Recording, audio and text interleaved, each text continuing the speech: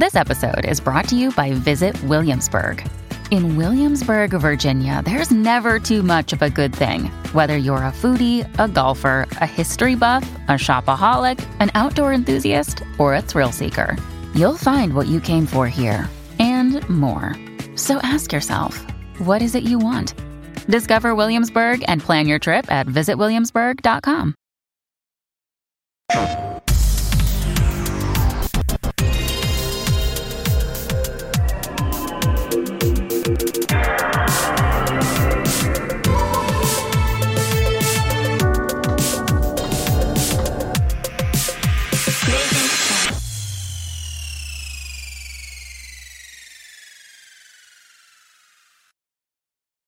Everybody, welcome to PS I Love You XOXO episode 107. I'm one of your hosts, Greg Miller, alongside the future class of video games, aka Forbes 30 under 30, aka someone who's trying to challenge for best hair in the business, Blessing Adeoye Jr. First of all, Greg, thank you. Second of all, Greg, you interrupted me mid-argument with Janet Garcia because we were going back and forth about our GG app lists. Of course, GG is like Letterboxd, but for video games where you can make...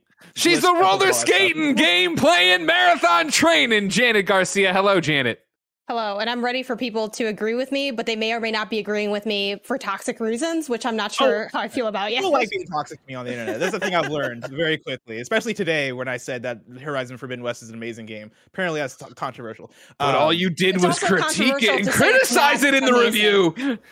How dare you give critiques for a game that you think is a 5 out of 5? No, me and Janet were going back and forth just now because Janet earlier today, like a few minutes ago, really, put up actually, no, it was like an hour ago for you. I think for me, it was like a few minutes ago. You put up a list of the games you beat in 2022. That's like a GG list, which means it's all well organized or whatever. And I replied to you because I know last year. Hold on, real quick, give him a shout out. What is GG? GG is like Letterboxd, but for video games, and so you can go in there. Right? Website. It's an app / website that you can go to, make an account, and like you can track the games that you want to play, games that are in your backlog, games that you are currently playing, games that you've beaten, and you can make a bunch of different playlists. And so for me, I have a playlist. It's like my top favorite games of all time, games that I beat in 2021, and also games that I beat in 2022, which is what I replied to Janet with. Janet posted her list so far of games she's beaten in 2022, which includes things like Horizon Zero Dawn Complete Edition, Nobody Saves the World, Paparazzi, Dying Light 2, and Horizon Forbidden West. Last year, I wanted to give a shout out to Janet because Janet dusted us last year in terms of the amount of games she rolled credits on. Very impressive amount of games. Were a lot of those games an hour to 2 hours long? Probably, sure. But still, shout out to Janet nonetheless. But I replied to Janet saying that I'm not letting you leave me in the dust this year, Janet Garcia. And I posted my list so far, and I'm not even trying to be too competitive. I was just doing it as like a fun thing of like, you're not the first I'm not even trying to be competitive. I'm just starting a show arguing about it. I'm not trying to be competitive unless I win. She came at me reckless. She came at me reckless because when I posted this, I came out here sharing in the community as a member of the community. Just share. I'm like, hey, now was I like kind of braggadocious with it a little bit? But I'm coming off of like 100+ hours of gaming in the last like 16 days, and I have like 10 more to do. So yeah, I posted out my stuff, and then you're like, oh, I'm going to come for you, but not really. And people like playing this game with me too. And this is why Isaiah says I'm always yelling on the show, because Isaiah, my boyfriend who lives with me, also is fake competing, where he's like, oh, well, I'm not trying to win, but I am like beating like 8 games in this month. And I'm like, I feel like you're coming for the crown, but no one wants to admit it, and no one's going to be able to catch me. So my list looks like this, right? Like Janet mentioned, she has 5 games. I have 7 games on my list between Nier Replicant, Spider-Man: The City That Never Sleeps, the DLC, which I'm counting in here, Spider-Man: Miles Morales, WarioWare: Get It Together, Sifu, Dying Light 2, and Horizon. And Janet replies, acting like that list is invalid because I have Spider-Man: Miles Morales on here and I've beaten Miles Morales again. I played it again in January. For clarity, someone else, like an innocent third party, said, Bless, I think it's kind of like cheap that you have Miles Morales on here because you beat it already. And I replied to both of y'all, and I'm like, to be honest, I wasn't gonna say anything. Well, like, I do agree. What's wrong with playing a game again and beating it again and rolling credits for another time? I want to say 2 things because all jokes aside, I do think if you want to count that on your list, that is fair because that is your list. That's your list. That's how you want to do it. Everyone has, some people will argue that you can't beat, Forza Horizon because credits never roll, even if you finish the Horizon Festival. Like, for me, if I do all this stuff there, I would count it as a game I beat. We all have our different ways of tracking that. However, I think it's a little bit a little bit cheap to say, oh, I beat more games than you. And then like some of those games are games you already beat. I feel like that's not because Janet's list is purely games she's never rolled credits on before. Am I correct in saying that, Janet? Yes. Okay, Barry, you beat games you've beaten already a billion times in a year, right? No, You're gonna play Persona 5 for the seventh time. I'm not trying to this year. compete with Janet and be like, oh, I'm beating you in how many games that I've like rolled credits with this this year. Okay, on my list last year, I didn't. That's my personal choice. Again, if you want to do that, but then you're playing your own game by yourself, which is fine. Like I also do that. Like I'm competing with myself, but. You can't be like, oh, I beat more games than you, and then you're rocking like the DLC from Spider-Man 2. Like the DLC. See that, and here's the thing: if you went after the DLC, I'd understand it more, and that's more so the thing of like my own personal list and my own rules. So you admit at least one of these is cheap. 1 to 2 of these are cheap listings. Not cheap listings. I think on my own, how I look at this list and my purpose for my own purposes of this list, not cheap. For comparing it to your list, sure, I'd understand why you'd be like, okay, the DLC doesn't count. I'm totally with you. Yeah, and that's my sticking point. Because, if you want to count it, I think that's fair. Yeah, I'll count it my own thing. Miles Morales being a game that I played in full. First of all, it's a game that, like, a lot of people will say that Blessing hates Miles Morales, and I call those people correct, all right? And I replayed it. And one of the things you mentioned was like, you already know you like the game. I've been well documented, saying that I like it fine.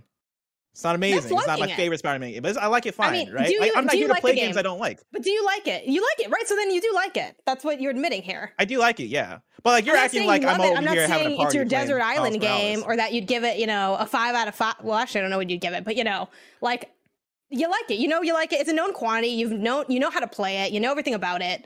Like, it's fair. I'm glad we got all this out the way because we're going to talk about Horizon for the next As an unbiased third party who has no horse in the race, I love you both. You're both amazing co-hosts with me, and I love working with you. I'm scared. I have to come down, and then stick with me because there's like caveats, obviously. I come down on Blessing's side here. He's defining it as games he's rolled credits on during 2022. If it was... he started Miles Morales in 2021 and then rolled credits in 2022, then no. I think it's a game you start and you finish in this year. I don't understand what having played it before. He started in this year. No, he just said he did. I know. So Blessing, you don't play any. You don't extend the calendar year. You just cut it off. Like those games just float. Well, no. I mean, Near Replicant here, I did start last year. Yeah, that's how I do my list and too. I finished when it. You start it.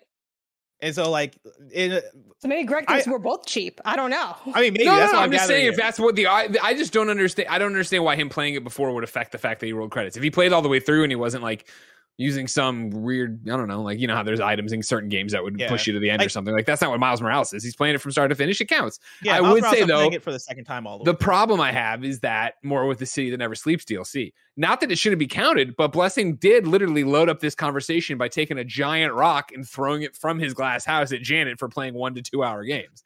Well, if you're just playing the City That Never Sleeps DLC, I don't know if that's really a leg you can stand out of the argument.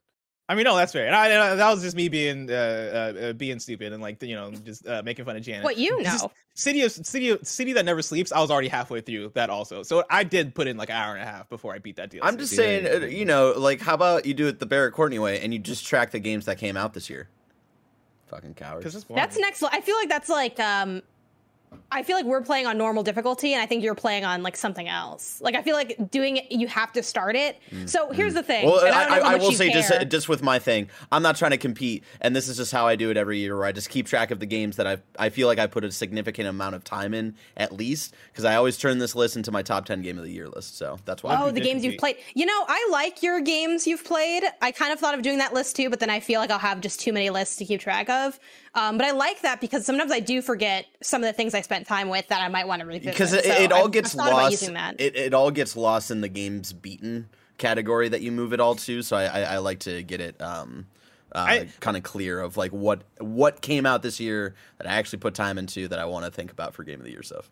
I also don't like the amount of work that it takes for me to track all the games that I'm playing. Yes. Just because at any moment it's like, cool, let me boot up King of Fighters. Oh shit, okay, I'm gonna add this to the GG app. If I can jump in, for me, and this is rare, I feel, and I don't get me wrong, the GG app's awesome, and I love that you guys love it, and yada yada yada. For me, it is literally how you guys, or at least Blessing, feels about trophies. Where I'm just like, who's got the time? Who are you doing all this stuff? Like, I am the king of on GG and then also Google Docs. And I'm talking about and probably Excel spreadsheets from back at IGN of like, I'm going to keep track of everything I play this year. And I inevitably start it and inevitably run out of time. Then I get to a thing where it's, I'm in the middle of other things, and I just forget. And like GG, I Here's tried what you last do. year really hard, and it was just extra work. It was homework of going through and doing it. You can look at this. Yeah, where did I bail out on this? This is what I want to play. Far Cry 6. I fucking platinum Far Cry. Kane and Bridge of Spirits. Like, when's the last time I touched anything and added it here? In there? What's a musical story? Sifu's in here. Did I just no? I mean, a bunch of stuff's in it, but that's from last year. That's from last year, like the last time I touched the list. I too want to play Storyteller. See, and this is my Storyteller looks so awesome. Also, you have Genshin Impact in there. And I did remember. I started playing Genshin Impact. I literally played like 10 minutes of it, but it was whatever. But the more important thing is like this is where we can see eye to eye, right? We can walk away like the Marvel and DC giant robots that or the universes at the end of Marvel versus DC, where they shook hands and walked away. This is the second time you've referenced that today, just so you know. Well, the second time I've referenced Marvel versus DC. All right, the first time was Access. It was a different thing. But where I can reference it here is the fact that like honestly, this is why I prefer to stay on one ecosystem. Where I'll go through and I at the end of the year, when you want to know what my games of the year is, I can scroll through my PlayStation trophies and be like, what did I play? What did I like? And then, of course, there's the random Switch or Xbox or PC game I have to remember. But if it's usually something that brought me out of my PlayStation world to play, I can usually remember it. But here's the hack. If you just play one less ZJ the Ball, you can just use that time and funnel it back into the organization. Honestly, I don't think so, because I'm with Blessing or with Barrett of moving them around on GG app. Where it's like, all right, wait, is it completed? Is it left? Is it abandoned? Is that? And then I don't feel like I do it. I feel like I'm using the app wrong. I feel like I'm failing the app. Ladies and gentlemen, if you didn't know, this is PS I Love You XOXO. Each and every week, Blessing, Janet, myself, and the one and only CEO Junior Barrett Courtney come together to nerd out about all things PlayStation. If you like that, you should be part of the show at patreon.com/kindoffunnygames. Over on patreon.com/kindoffunnygames, you can write in to be part of the show like the dozens upon dozens upon dozens of you did today for our Horizon Forbidden West FAQ. Thank you so much for your support. Of course, also on patreon.com/kindoffunnygames, you could watch us record each and every episode live, just like Cameron Kennedy is, L2 Larson is, Cooper is.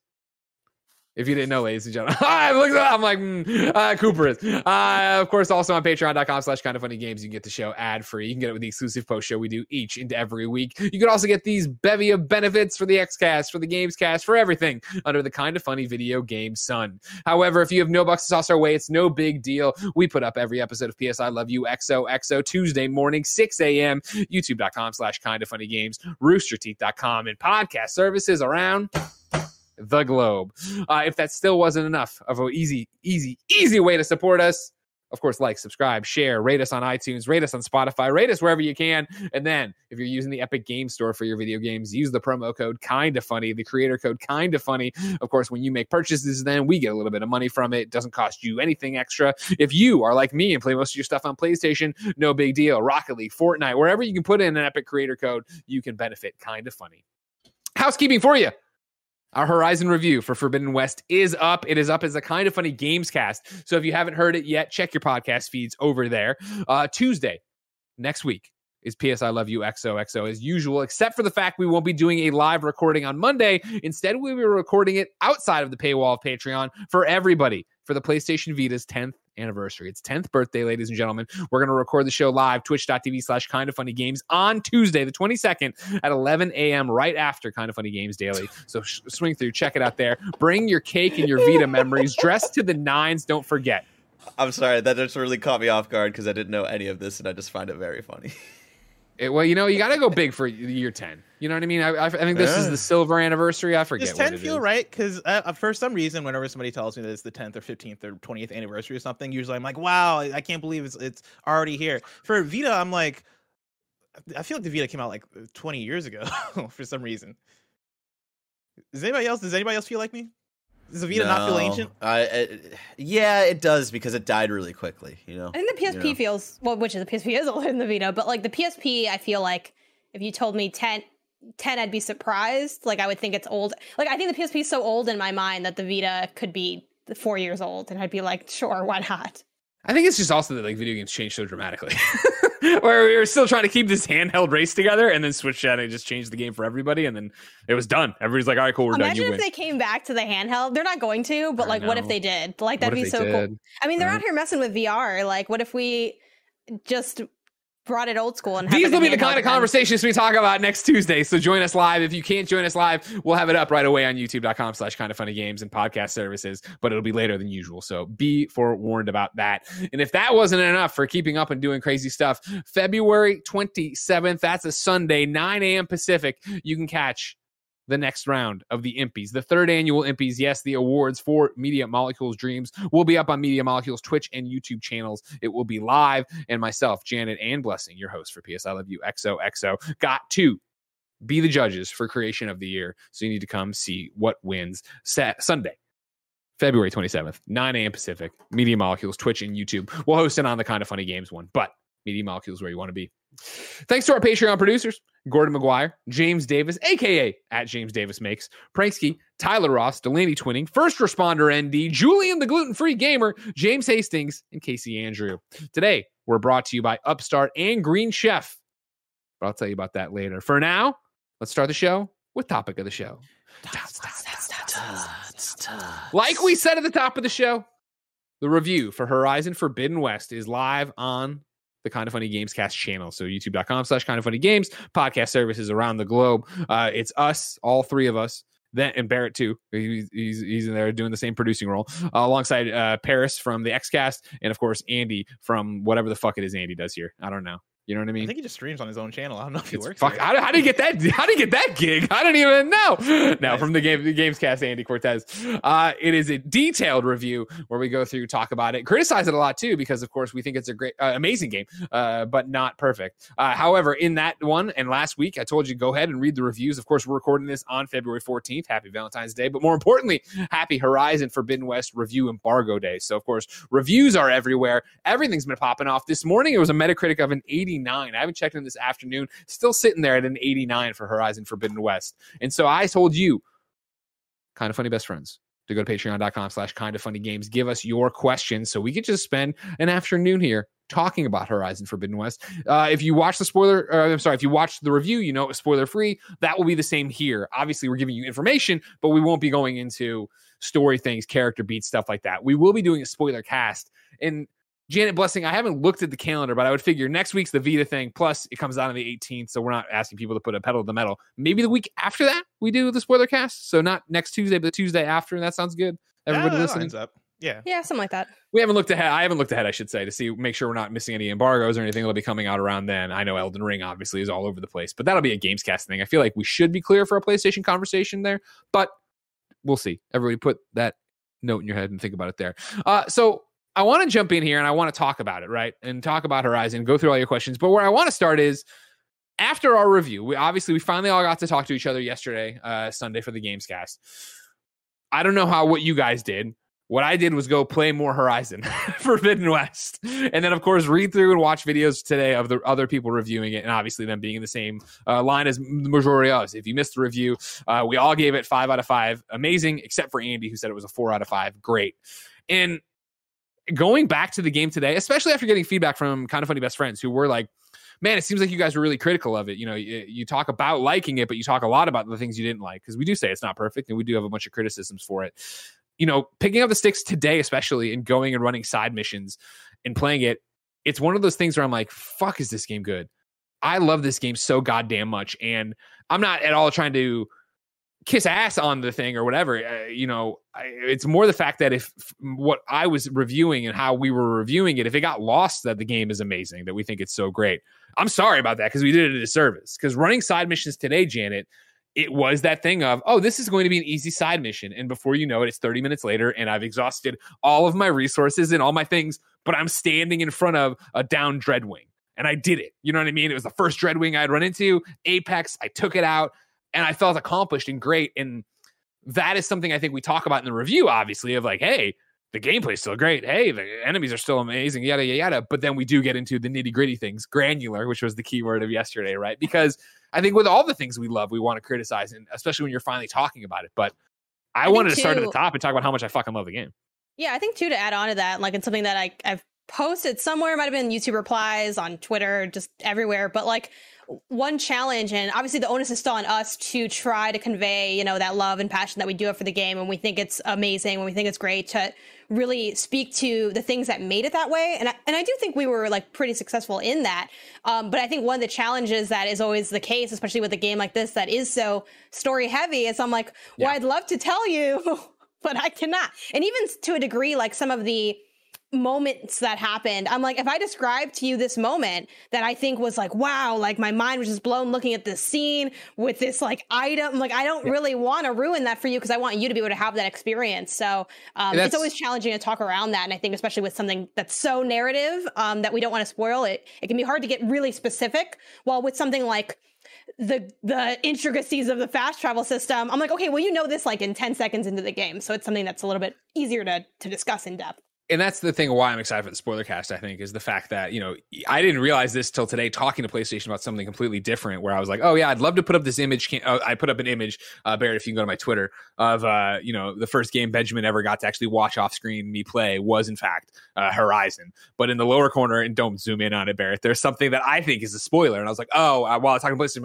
I asked them, can I put this up? And then I was like, oh, you know what? Don't even bother. That thing's there. And they're like, oh no, you're allowed to talk about that. Like Barrett told me later they gave us B-roll of it, and they were like, we think it's a pretty, you know... Yeah, I almost used that B-roll yesterday. They're like, we think it's a pretty, you know, important part of the thing. And I was like, oh, that's interesting. For me in my review, I think it's a spoiler, because that moment was so great. And so you can show it, Barrett. If you don't want to know anything about it, don't zoom in on... Yeah, that's the one. Don't zoom out of the very, very lower corner there. And even then, you wouldn't know exactly what it's talking about, because it's just an icon. But I was like, oh, that's something I would never want to talk about. I would never want to say, because for me... when that moment comes around in game, I was like, "Oh, here we fucking go." I saw somebody on Twitter actually tweet out a picture of that moment you're talking about, and I was like, "Oh, interesting." Like I didn't think of that as something that I would want to talk about either, because I saw it as the same thing of when you're talking about this game and you're talking about moments. I think that is one thing that shines. That is something we can't necessarily talk about in reviews, because we don't want to spoil anything for you, right? Like we don't want to talk about the things that made us pop, or the things that made us the things that blew us away in the story. And I think that's one of the cool things about this game, is that this game both has like story moments that made me go, oh my god, I didn't see that coming. Some story moments that made me go, okay, I don't know how I feel about that, but like both in the good and bad way, in terms of like, I think they went for it in terms of story, and like in some places I think they really did succeed, and in some places I wish they could do better, and we'll talk about that stuff in the spoilers. But then also I think there are mechanical surprises, and like, you know, world surprises, where it is me coming across a settlement and me going, oh snap, like this is a really cool settlement. I can't wait for people to get here to experience what this is. But then also things like certain machines that you come across, and like, you know, stuff that has to do more with the experience of exploring the open world and discovery, that I think really does make the game as good as it is. Yeah, it's one of the things, you know, Paris talked about in the review, right? Is that for him, the star is the sandbox. And I think it actually plays into the first question I want to bring out for our Horizon FAQ here. Andy Reynolds writes in to the one, the only, patreon.com/kindoffunnygames, and says, listening to the Games Cast review and several other outlets, it's fairly obvious that Horizon Forbidden West is a great game, but is massive. Do you think that your opinion would change if you didn't have to rush through it? Dropping the difficulty and mainlining the story makes it sound like you wanted to beat it more than you wanted to play it. This is nothing against the review, but just feels like these big games dropping with not enough time for you to enjoy them. It's hard to gauge how a normal player like myself would feel. Again, this isn't just Gamescast, but several other outlets too. Andy Reynolds. So I'm somebody who I started the game pretty early, because I anticipated Elden Ring could come in at any moment. And you know, for the record, I can say this: I don't have Elden Ring yet. Still anticipating that moment. Still anticipating Elden Ring, but like I beat Horizon like legitimately a week ago, like maybe a day ago, honestly. But I started early so that I could have the time to take my time. And I'm somebody who I played the whole game on normal. You know, did not feel the need to like change my difficulty or whatever, because I felt like I was going at a good pace, and I was playing the game the way that I would play any game, even if I wasn't playing it for review. Which is, for me, I am mostly a mainline kind of person, even in open world games. It takes a really, really, really good open world to make me want to explore and veer off the story. And I think Horizon made me do that enough to where I felt the open world was good. Like I'd probably say that in terms of the time split, I was probably 30% doing non-main quest stuff, which is high for me because I really do like to just mainline and go on to the next thing. And so like I felt like I had the time to breathe. I felt like I had the time to explore. I felt like I had the time to play as I go. And with that, you know, I came out of it really loving it. And I think the game is designed in a way where even if you're playing and mainlining it, I think you're still going to enjoy it for the content there. I still wonder how people will beat it in terms of the level gating, because it is a thing of, to do the next mission I had to be, or not that you have to, but the game suggests that you be level 27 because it's a level 27 mission, and if you're 25, I don't know how that goes. Maybe you guys can answer better than me, but for me, I was usually over leveled because I found enjoyment in like going and finding ways to level up, because the game just has a really good gameplay loop for that. And so for the way I played, like I really enjoyed it, and I don't think it would have been changed if I played a different way. Yeah, this question is one that like I'm really excited to dig into a little bit, because I think I see it come up a lot of times, especially for open world games, sometimes for other games as well, with this idea of like needing to like do more. And I'm with Bless, where a lot of times I'll just mainline anyway. Like growing up, I was just a mainline player, and I think that is the most standard way to play, which is usually like my preferred review method is whatever's I think people are going to be doing.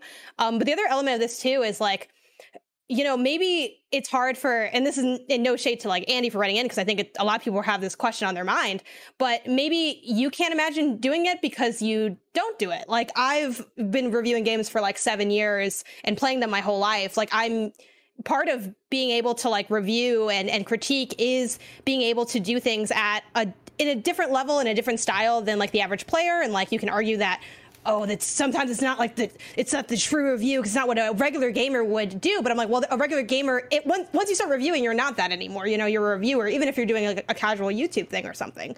So like, I played this game quickly. I've played most games quickly. I beat like 50 games. Like some people have a natural like cadence of playing stuff fast or playing stuff slower. Like we all play differently, but I feel like, and I like this question couches it as, hey, I'm not throwing shade. I'm just kind of asking because yeah, I mean, a lot of that is the nature of the industry, and I would love to have more time with stuff. I think there's value in having more time, both from spending more time with the game to also having a healthier work-life balance. Like I would love to have games for months, even if regardless of the size, but that's not really realistic given the cadence of how the industry moves, and then also behind the scenes, like them just having the game completely done and perfect and sitting on their hands for like 2 months. Like I don't necessarily expect that from the developers either. You know, I appreciate as much time as I'm able to get with it. But yeah, like I also beeline through a lot of stuff, but I really don't think it changes my perspective at all. And I tweeted about this, but back when I did guides, a lot of people would say, oh, I think you are so critical of these games because the guide made you hate them. I'm like, I haven't written guides for a year and I still am the same kind of critical as I've been. Like, I don't think I can understand why people would have a hard time understanding how it doesn't impact us, but I'm like, this is like how I do coverage. I also like react to stuff really quickly. Like it's kind of a fast-paced thing, and playing games for coverage is inherently different than not, but that doesn't mean that the perspective is totally warped just because it is in this different context. I think it's worth noting too that, you know, the people in the general audience play games in a bunch of different ways as well, right? Where like many people might ask the question of, oh, if you played this game in a week, or if you played this game in a week and a half, like how does that affect your view of the game? But there's a lot of people out there that as soon as Horizon comes out, they're going to play that game in a week, or they're going to play that game in a week and a half and have likely the exact same experience as us. And then there's also going to be plenty of other people that play the game over the span of a month or months. And I think that's the beauty of having multiple people on our team review, where it is you have Andy who wanted to get through the game a bit faster and played the whole game on easy because he enjoyed the game more that way, right? You have me who like I started early and just like lived in the game and played on normal, right? And you have, I think, a good picking of different types of experiences between me, Janet, Greg, Andy, and Paris that you had to pull from. That, you know, I think we have I think it's a good range of opinions and views that'll really like that'll allow you to like pick one or pick multiple that you feel like you vibe with in terms of the kind of experience that you have with games.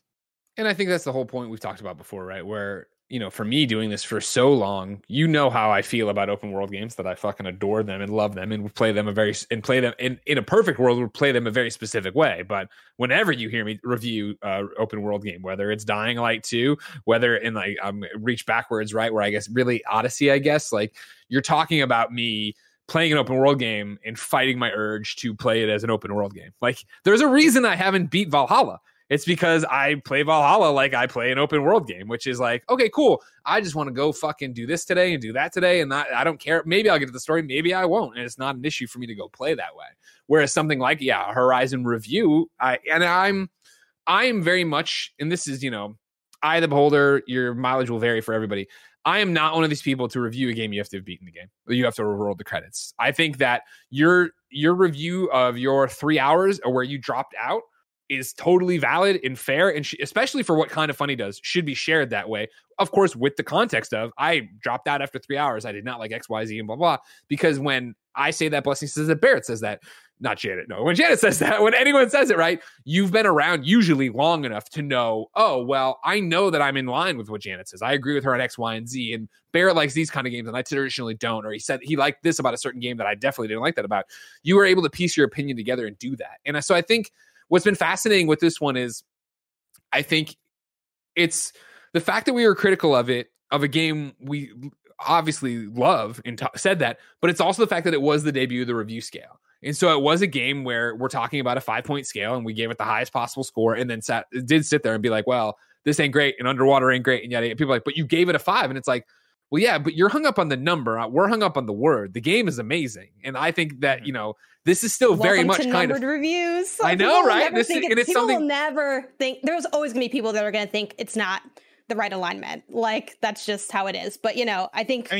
To your point, hopefully, like the content actually comes through of what we're talking about, because that's all that really matters anyway. I think if I say a game is amazing and I'm describing something and you're like, I hate how this sounds, it's not something I want to spend my time in, that's also a value. Like, I don't think any of us are out here necessarily trying to convince every single person listening that this is something that you specifically need to play. It's something that we recommend, that we think should be played, whether or not it's for you. Like, I don't know who's listening out there, and you have to kind of take in those considerations to yourself. And that's kind of the whole point of the conversation, why it's not just a tweet of a number.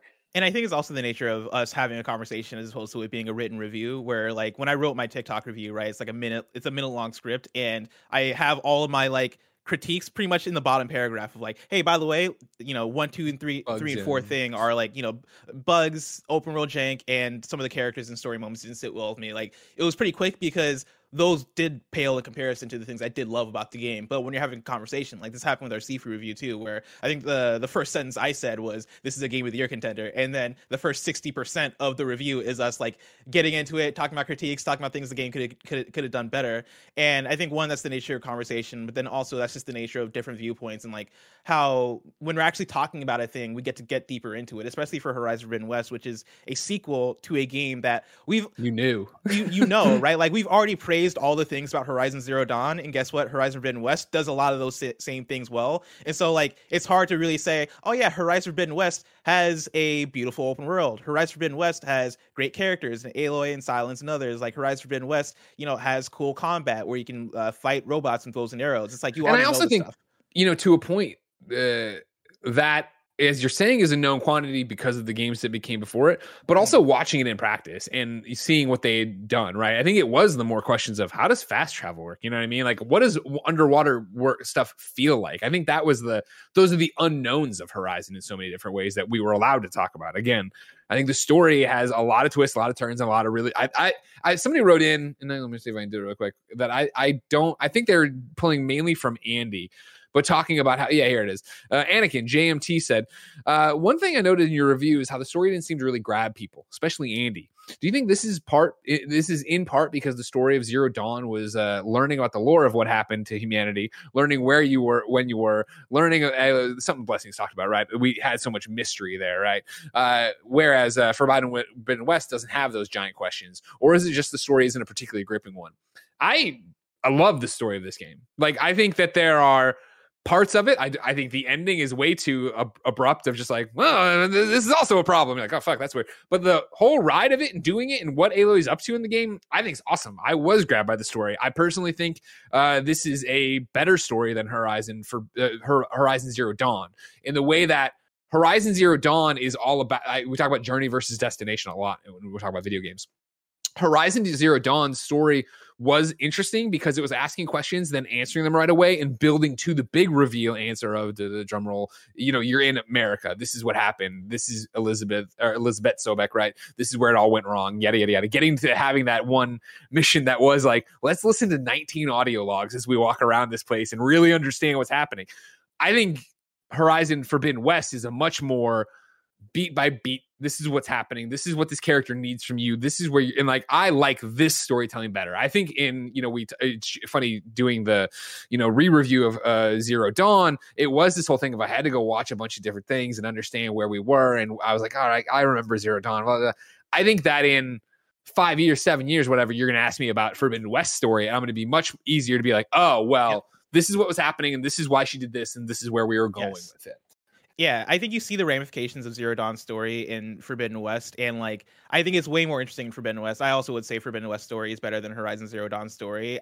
For me, it is very specific, like some main quest moments in some characters that like I wish were more fleshed out and well done. But also like when I say that, right? Like, I can't wait to talk about the main quest moment because it's the same main quest moment I slacked you about, and then we talked about, and then it's the same main quest moment Janet texted me about, and it's that thing of I know, I'm not sure Janet's new thought on it now, but I know at the time, you were like, I don't feel this. I didn't like this. And I was like, I like it's a weird thing for what the moment is, but I'm like, it got me. And it was one of those things like, fuck, I care about this.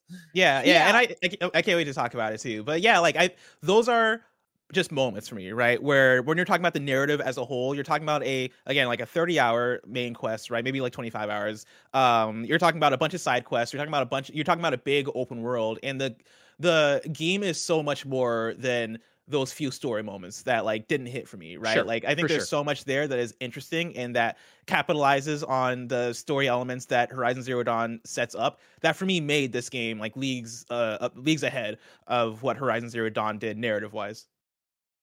Janet, you agree with that?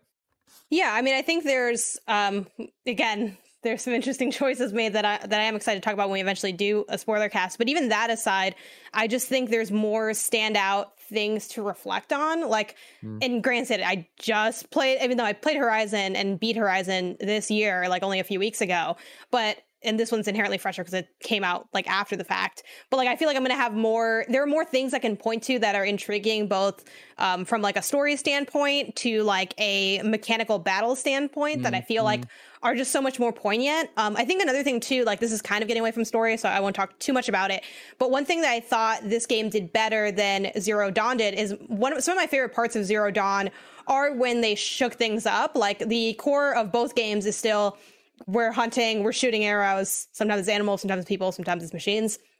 And that is still very much the base, but I feel like there's a lot more like good side dishes mechanically in this game, and both like narratively by extension, where it's not just the cauldrons, it's like the way they do the ruins, it's the way they use like the tools that you get to like put an extra little twist on the exploration that you did. It's the way that like metal flowers are here, but they're different now. Something's going on. You need, it's those little parts that make it feel like this is akin to what Aloy's journey is supposed to be in this game, which is she's venturing out to somewhere that she hasn't been before, but it's like it's a different, like completely different area. It's in the same general map. Like if you just keep walking west, like you'll get to this area. So it has that, it feels true to that. And I think that's a real big strength, because like I think oftentimes when sequels show up, there's always that question of, why do we need this? What is it adding? Like, what kind of story are we building? How is it? I want it the same, but it can't just be the same. It has to be more, but not too much different. Like, it's so hard to land a sequel well. That's why, they often talk of the sophomore slump, or like,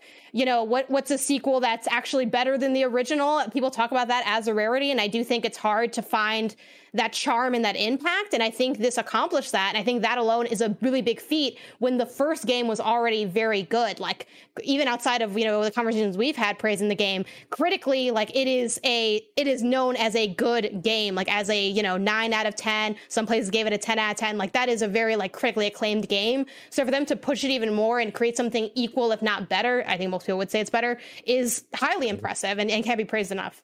One thing I want to bring up too in terms of story, one thing we did talk about during the review that I think might feed into what Anakin is getting at in terms of the story not necessarily grabbing people as much, is more so, I think, what the game is as an action RPG. And it's not it's not an RPG ass RPG. You know, it is not The Witcher 3, even though it has what I'd say are Witcher 3 influences, right? I think the world goes for it in terms of building a bigger world that is explorable, where you are helping people and doing all the stuff like you would in The Witcher.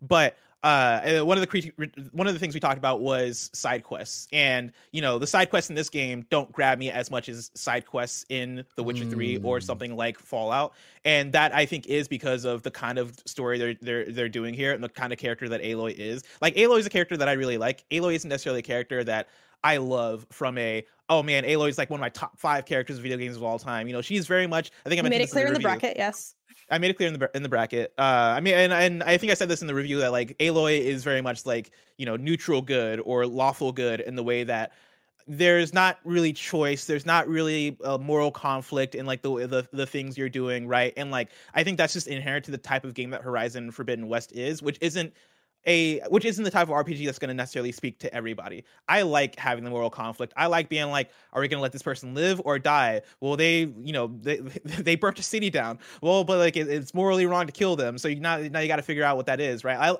I like those types of moments in RPGs, and I like characters that are more conflicted. Aloy is in this game, and Aloy in the Horizon generally, right, isn't really like, she's not doing bad shit. Like, I don't know if she's done a bad thing in her life. Honestly, I will say though, to push against that just a little bit, because I agree, like, and I've, you know, texted you about the ways that I very much agree that Aloy's too good to be like that interesting. Yes, like she's like, you know, I don't know if I want to say like the joke that I told you in relation to like how I perceive Aloy, but she's very much. You got to do it now. You got to do it now. Okay, Aloy would be the kind of person. The comment I made, and there's some like worker stuff with the Asylum Camp early on, but I'm like, Aloy's the type to be like, what if we didn't need a union to solve this? What if we found a different conflict resolution? Like, and by that I mean, you know, all of those intricacies aside, she's the kind of person that wants to please both sides. Like, she just wants to help people and like do good and be for the world. And while I think those are great qualities to have, and obviously she's a hero, I'm not asking her to, you know, start murdering everybody, but it doesn't allow for a lot of layers and angles. You know, there's no edge to her. However, the one place where I will push back on the lack right there, of, like, I just want to chime her. in. I want to chime in of like how much I fucking want to talk about this game and the story of this game, because they like it tries to address this, I feel, in the story, and I don't buy it. And you know, but that's I would have to get into a whole bunch of spoiler stuff of what was said and done in the game, but I can't do that. So I'm sorry. Back to you.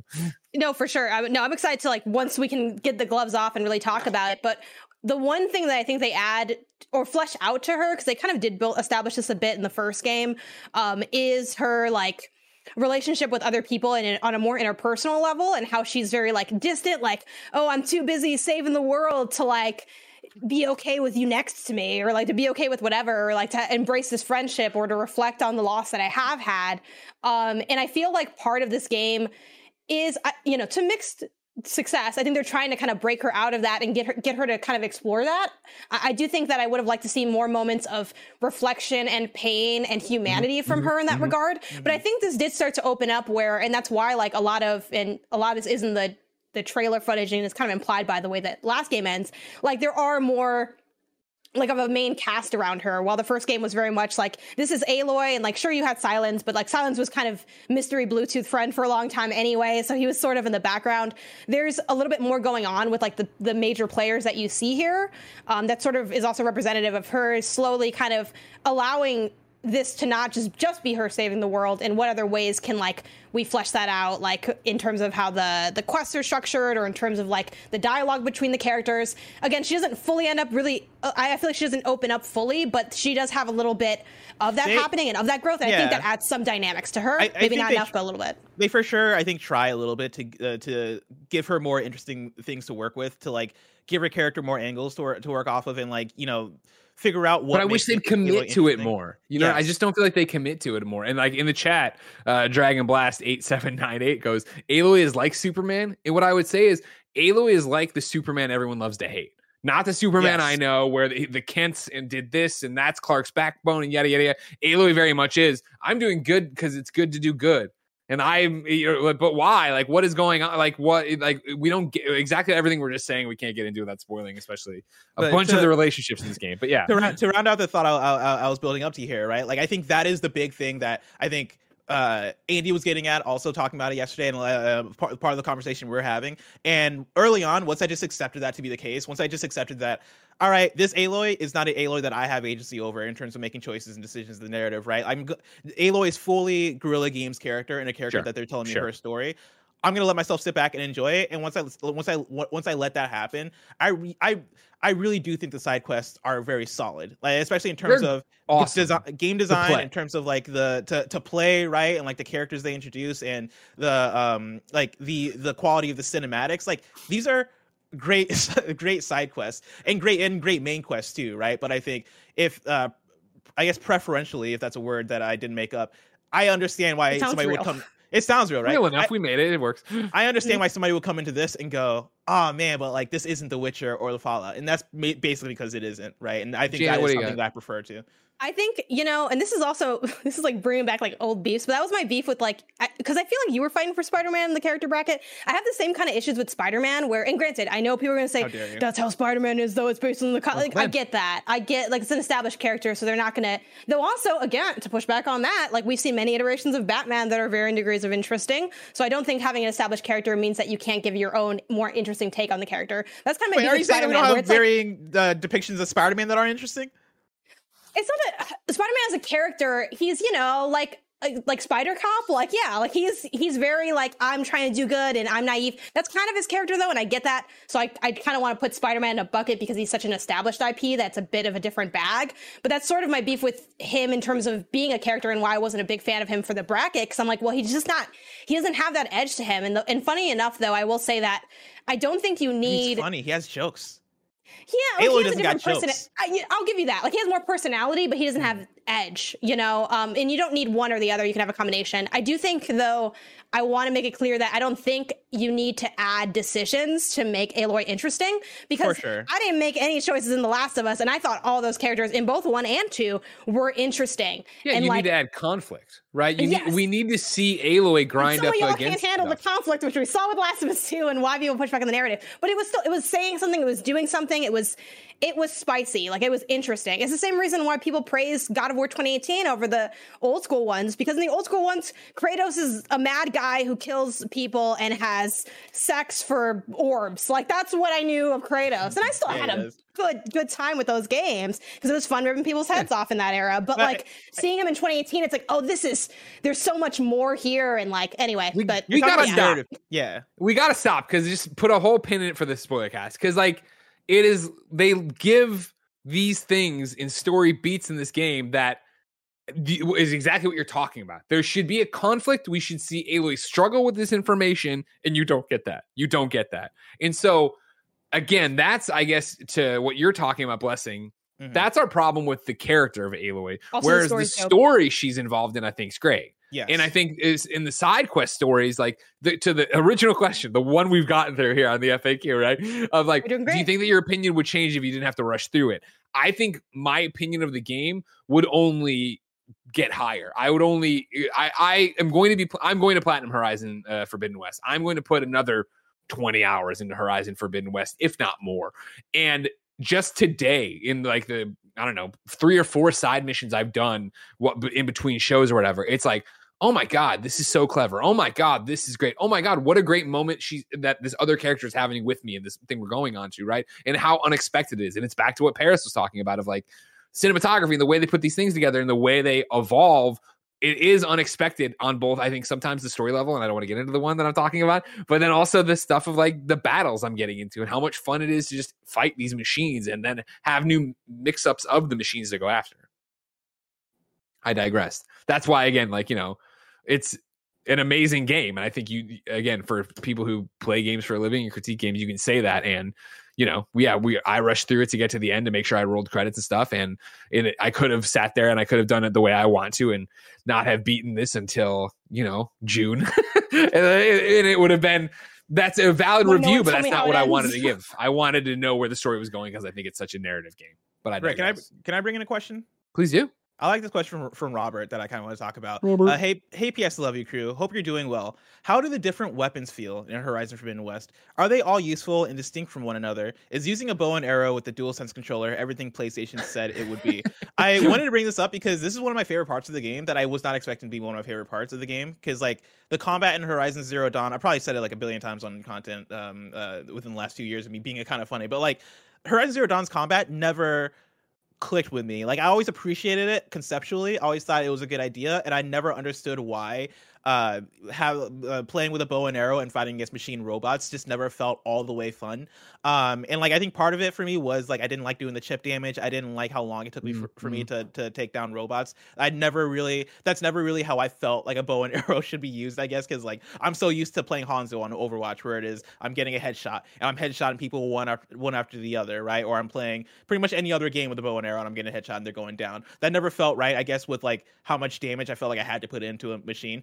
Horizon Forbidden West, I don't know what it is, but I'm in love with this combat system. So much so that like I'm going back and I'm looking for activities that just are pure combat in Horizon Forbidden West just so I can fight these things. And it goes back to like what me and Paris I think we're talking about in the review and in our KFGD today, but it is like part of it being that Horizon Forbidden West isn't them redefining Horizon Zero Dawn by any means. It's not them redefining the gameplay or redoing or remaking anything. It is them refining it and them like really figuring out what makes that combat sing and polishing it. And I think it's so much better in execution where like the slate of weapons that I had toward the end of the game when I bring up the weapon wheel, which I think holds more weapons than was in the previous game, because when I booted up Horizon Zero Dawn during the reveal, I was like, oh shit, I'm only carrying 4 weapons, whereas in Horizon Forbidden West I probably had like 8 or something like that. But then they break it down by like, you know, the different ammo types and stuff like that too. Yeah. So like right now my weapon wheel is ridiculous with all these things I've spread out across it. Yeah, and it's so awesome because I have like my regular bow and arrow. I have another bow and arrow that like is lightning focused. I have like the slingshot that has like adhesive to it, right? And then also some other elements to it as well. And coming into any combat sequence for me in this game feels so different from any other one, where I'll come in, see whatever makeup of machines, scan it, hit the menu button to bring up like a menu that'll like a pause menu essentially that'll give you the whole breakdown of a machine. And I'm like, okay, this guy's weak to purge water and fire, but is strong against poison and another thing.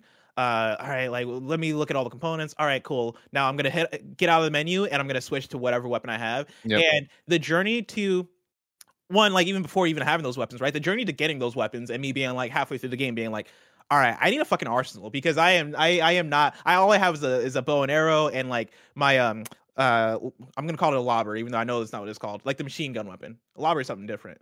Yeah, like that one that shoots a bunch of arrows. Yeah. Like a blast gun or something. You use that?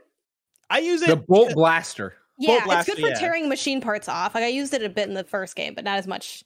I used it for a bit because it had the right elements that I needed. Actually don't love using it just by itself, just because it's kind of hard to using out. You got to reload it, and there's a whole thing there. But you know, like I had just like those couple of weapons, and I was like, I need more. And so like I made a day just to explore and find weapons and all that shit. But then like after I did that and got into combat sequences, it is such a satisfying loop of like dissecting the machines, going for the components, like having it hit the right moment where it's like I'm fighting whatever machine. They do like the thing where they lift up because they want to like come down on you, and then as they're lifting up, right, you aim for their chest and explode them from the inside. So satisfying. And yeah, the combat in this game I would say is way better and way more fun than in the first game. Well, yeah. See, I'm with how the different weapons feel. From the live chat, I want to bring in Omega 3, who wrote, do you have to use alt weapons to really succeed? In Zero Dawn, you can easily clear everything with the bows and the tripcaster. I played, or tried to, I guess, play most of the game like I played Zero Dawn, which was I have these 2 great bows or whatever, and maybe a tripcaster, but I have these 2 main weapons that I'm going to use and I'm just going to own everybody with, right? And that was buying other bows for me in this game that had the different elements attached to them, so that if I ran into an acid person, if I ran into a fire person, I had a bow that could do it, and then I have the one bow that like does the most damage, right? So I'm just really laying on when they're being affected by it. Later in the game, I got into, all right, cool. again, the game puts limitations on your resources, not in terms of you collecting, but in terms of what you can have. So I'm getting into these grueling battles that are awesome. And I say grueling, but like, you know, they're just pushing me. They're testing my metals. I tweeted before the show, right? And getting down to, all right, cool. I have to switch over. I'm looking over to see all the official names. I'm going to use the Shredder Gauntlet for the first time, which is this thing that like, because it has electrical damage. I don't have anything else on me right now with ammo that has electrical damage. And doing that and be like, oh my God, this weapon's fucking awesome. Is it like, you know, ping pong balls around them? I could not get that Shredder to work. Oh, really? I love it now. It's got to catch it back. That was the thing that was tripping me up. Yeah, but I like that element too of seeing even just new weapons, because like I think it'll probably grow on me over time, like when I have time to do all of the like the hunter trials essentially, which are also, you know, I spent some time in the review talking about the small things that I didn't vibe with, but there's also a lot of small details that I really liked. Like the hunter's trials now have a breakdown page with tips, and they immediately tell you what the actual thing is, so that you're not just going in and you slide down that little like rope and I'm like, how many? Okay, you want me to get these canisters, but like, do you want like 2 canisters or 200? Because that's going to change how I play this out. So there's a lot of fun little quality of life stuff there. But I liked seeing the new weapons, even though I didn't always gravitate to all of them. Again, shout out to that random spear I got on that side quest. That ended up coming in handy later. But I think the variety is really great. It was fun seeing new stuff, and also new takes on returning favorites. Like for me, I like the ropecaster a lot in the first game. I didn't use it much here, but I was excited to see that. I think one of them either has electrical damage, or there might be a variant of the ropecaster that can shoot like the elemental canisters attached to it. Like I might be kind of conflating those two things, but those are like some fun little twists on that. I think as far as do you need those weapons? I mean, I think ultimately for this game, like as long as you have something that, as long as you're mindful of elemental damage and like using that to your advantage, I don't really think you need anything. It can kind of play it however. Like I was a big fan of like the blast sling. That was my thing. That's the thing where I was driving at is like, do you have to use the all weapons? I think you do to really succeed. And I think if you really wanted to, you only like bows, I guess you could go and build out an arsenal of only having bows or whatever. But for me, it was getting down to these moments to be like, fuck, all right, cool, I'll start using the blast sling and be like, holy shit, I like this blast sling. And then that sparking me to go back to the crafting table, figure out if I could upgrade it. Okay, I can't go off, and now hunt down what I need to make the blast sling better. I think I wouldn't say all the weapons, because clearly there's weapons I'm not using, but all the weapons I really end up using, or the weapons I've been put into corners to use, I've enjoyed, and I've wanted to add them to my arsenal. I've wanted to sit there and be like, you know what, I want to go make a good one. I think the weapons feel great in the game. Yeah, I think that's my thing. Is there wasn't one weapon that I thought felt bad. The one thing I didn't use much was the tripcaster, but I think that's more of a me thing than the game thing, right? I think I'm just not that type of player to like be patient. I also just didn't use traps in the game, and like it's funny. I was messaging, I think it was Skill Up. I was messaging Skill Up about the game, and he was like, dude, like, how did you do the trapping skill tree at all? And I was like, no, I did not put 1 point because I did not trap in the game. And he was like, dude, it'll change your life. Like, it is almost like a cheat code the way that trapping works. And I was like, oh shit, maybe I'll do it. But like for the most part, I liked every weapon, and I don't think it's a thing of like I need to use every weapon. It's more so of a thing of like I get to use every weapon because I have like this big weapon tree, right? Like the whatchamacallit, the circle weapon thing that you choose from, right? I have weapon that wheel. Weapon wheel. Thank you. I was like, what the fuck is it called? I had the weapon wheel that's filled with all these different weapons that I have, and bouncing back and forth from these different things, and having all the resources I need to craft the ammo that I need, for me was super satisfying because it made me feel like I was this like, I guess, the hunter, right? Like I have all this different shit in my arsenal that I can just bust out at any moment. I think too, super fast. Shout out to like because it's a lot of swapping and changing up the slots because there still are not loadouts, but I love how they actually let you sort through like type as well. Like you can sort through like rarity or whatever, but you can also sort through type, which is like really key for me because I usually have like 1 to 2 bows in my arsenal. I like to have one bow that has like is heavier on damage, and then one or two bows that have some level of elemental damage. Ideally, I have in my weapon wheel, I like to have at least like one form of each element represented through the weapons, whether they're, I prefer like this blast sling, I always forget the names, or like the arrows if I can, just because they're easier to like land for me, and I think they're more effective in my style, but I'll kind of like do whatever. And you can really break it down in that way, and it's so easy to like look at everything you have, especially as you start to get a lot, because a lot of Horizon 1, I guess like maybe the UI was dated. I played it, this year. And I guess I kind of knew the UI was dated, but I didn't really realize how much the UI could be improved until I saw Forbidden West and was like, oh my God, you're telling me I'm not just looking at like these small little icons that don't really mean anything. Like I have like full information laid out for me to like use these tools you're giving me. Like it sounds small, but it really goes a long way when you're putting in like all that time and getting to know the arsenal and building it out. Yeah, when I booted up Horizon Zero Dawn during the review yesterday to like figure out if we could fast travel through the campfires or whatever, like that was the first thing I noticed. I noticed the UI and I was like, ugh. I did not like it's funny because it didn't look bad at the time at all. But like when the updated Horizon Forbidden West UI, I think is just so good and way more sleek. That was the thing I was joking about in the re-review, right? Where I went back to it, I was like, oof, I forgot about this thing, and I hope this is one of the things they go through, right, and change. We're talking about skill trees. I want to bring in Daisy, who wrote into patreon.com/kindoffunnygames and said, Happy Valentine's Day. What do you wish you knew about Horizon Forbidden West and its mechanics before starting the game? And then a question I've seen go through the live chat a couple different times, I think ties in where I'll take it. I'll go with Tacky B, who says, can you eventually fill out the skill tree like in Zero Dawn, or do you have to stick to a skill tree? The skill points you're getting are, of course, yes, based on leveling up, but also doing side quests. So I haven't done it, but I can't imagine you're going to not be able to fill it all out. Obviously, there's a trophy for leveling up to 50, and then there's just my quest log is jam-packed with things to do right now that'll give me skill points. So I assume you can fill out all the different skill trees the way you'd want to. I've already filled out all of the Hunter one to its entirety, and a couple of the other ones have at least partial points. Like every skill tree I have has at least 1 point in it, if not more. Most of them have like at least 5. And then I was like, okay, I'm going to really start to specialize in the Hunter one because that's the thing I'm always doing. And I filled that one out in its entirety. And to be honest, I really only, because some of them I knew I wasn't really going to use. Like there were some things I was super excited about, like when they brought back, super light mechanical spoiler. They brought back the you can load 3 arrows at a time, and I'm like, that was one of my favorite things in the first game, and I'm like, so I'm just gonna stick with that. Like there were a few that I knew I was gonna use, but I just want it all filled out so it can be like nice looking. Just what I was doing is like, if you can throw it back up there because you have such great B-roll here. When I'm going through the skill tree, these are the the Valor moves we talked about in the review, the special things, that circular one in the center there. I would go through and on many of the skill, not many, I guess 3 or 4 of them here.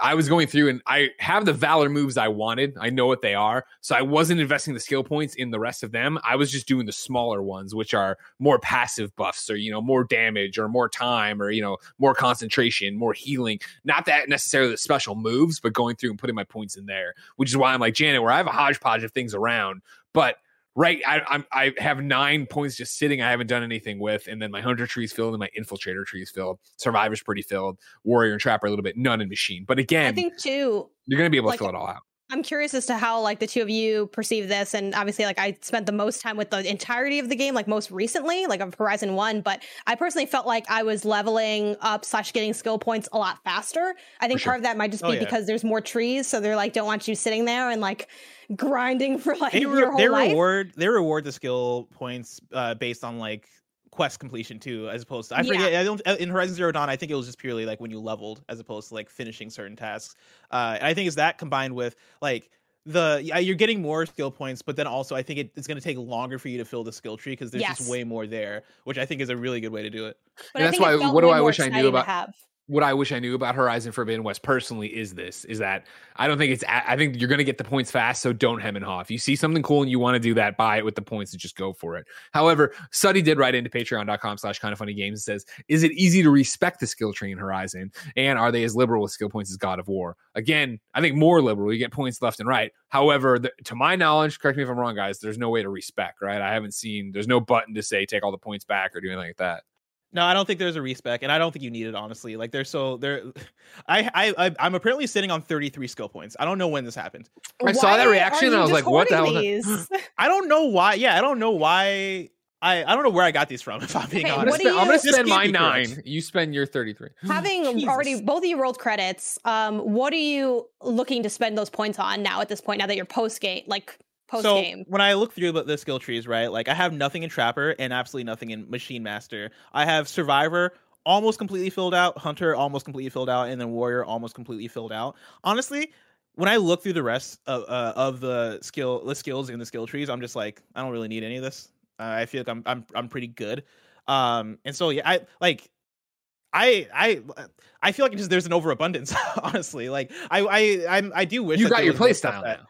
I got my play style now, but I also wish that there was more stuff that I cared about in Trapper and Machine Master. But also I know Janet cared about more in the Trapper skill tree than I did. So maybe it's just a me play style. But I left trapping behind. Like my trapping ways are over because they limit the amount of traps you can put down. If I can't put down 50 traps and not play the game and just let people walk into them, you can keep it. So I really actually didn't use trapping too much.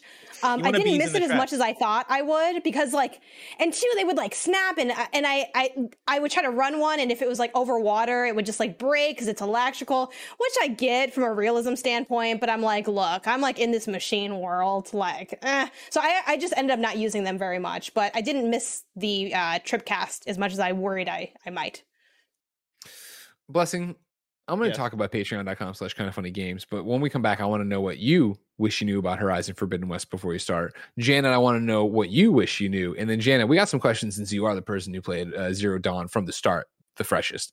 However, for now, ladies and gentlemen, let me tell you about patreon.com/kindoffunnygames. Of course, on patreon.com/kindoffunnygames, you could be watching us record the show live right now, just like Cooper is, Joshy G, and Indy Ronan are. Of course, you could also get the show ad-free. You could get it with the exclusive post show we do. You could write in like so many of you have already, and so many more of you will. But for right now, let's focus on those ads. Since you're not on patreon.com/kindoffunnygames, here's a word from our sponsor. Green Chef is the greenest way to get your greens. It's the most sustainable meal kit out there, offsetting 100% of their plastic packaging in every box and 100% of their carbon footprint and emissions. Their pre-portioned ingredients mean you reduce your food waste by at least 25% compared to boring old grocery shopping. Green Chef is the #1 meal kit for eating well with options for every lifestyle like keto and paleo, vegan, vegetarian, fast and fit, Mediterranean, and gluten-free. I'm Greg Miller, and I use Green Chef. They just sent me a box the other day. We had these Greek pitas. They were delicious. You cut them in half, then you put all the delicious stuff in there. Came in a brown bag. You open up the brown bag, take out all these other brown bags, then you recycle it all, then you eat this delicious food. It's great. Why wouldn't you do this? Go to greenchef.com/kindoffunny130 and use the code kindoffunny130 to get $130 off plus free shipping. That's greenchef.com/kindoffunny130 and code kindoffunny130 to get $130 off plus free shipping. Green Chef, the #1 meal kit for eating well.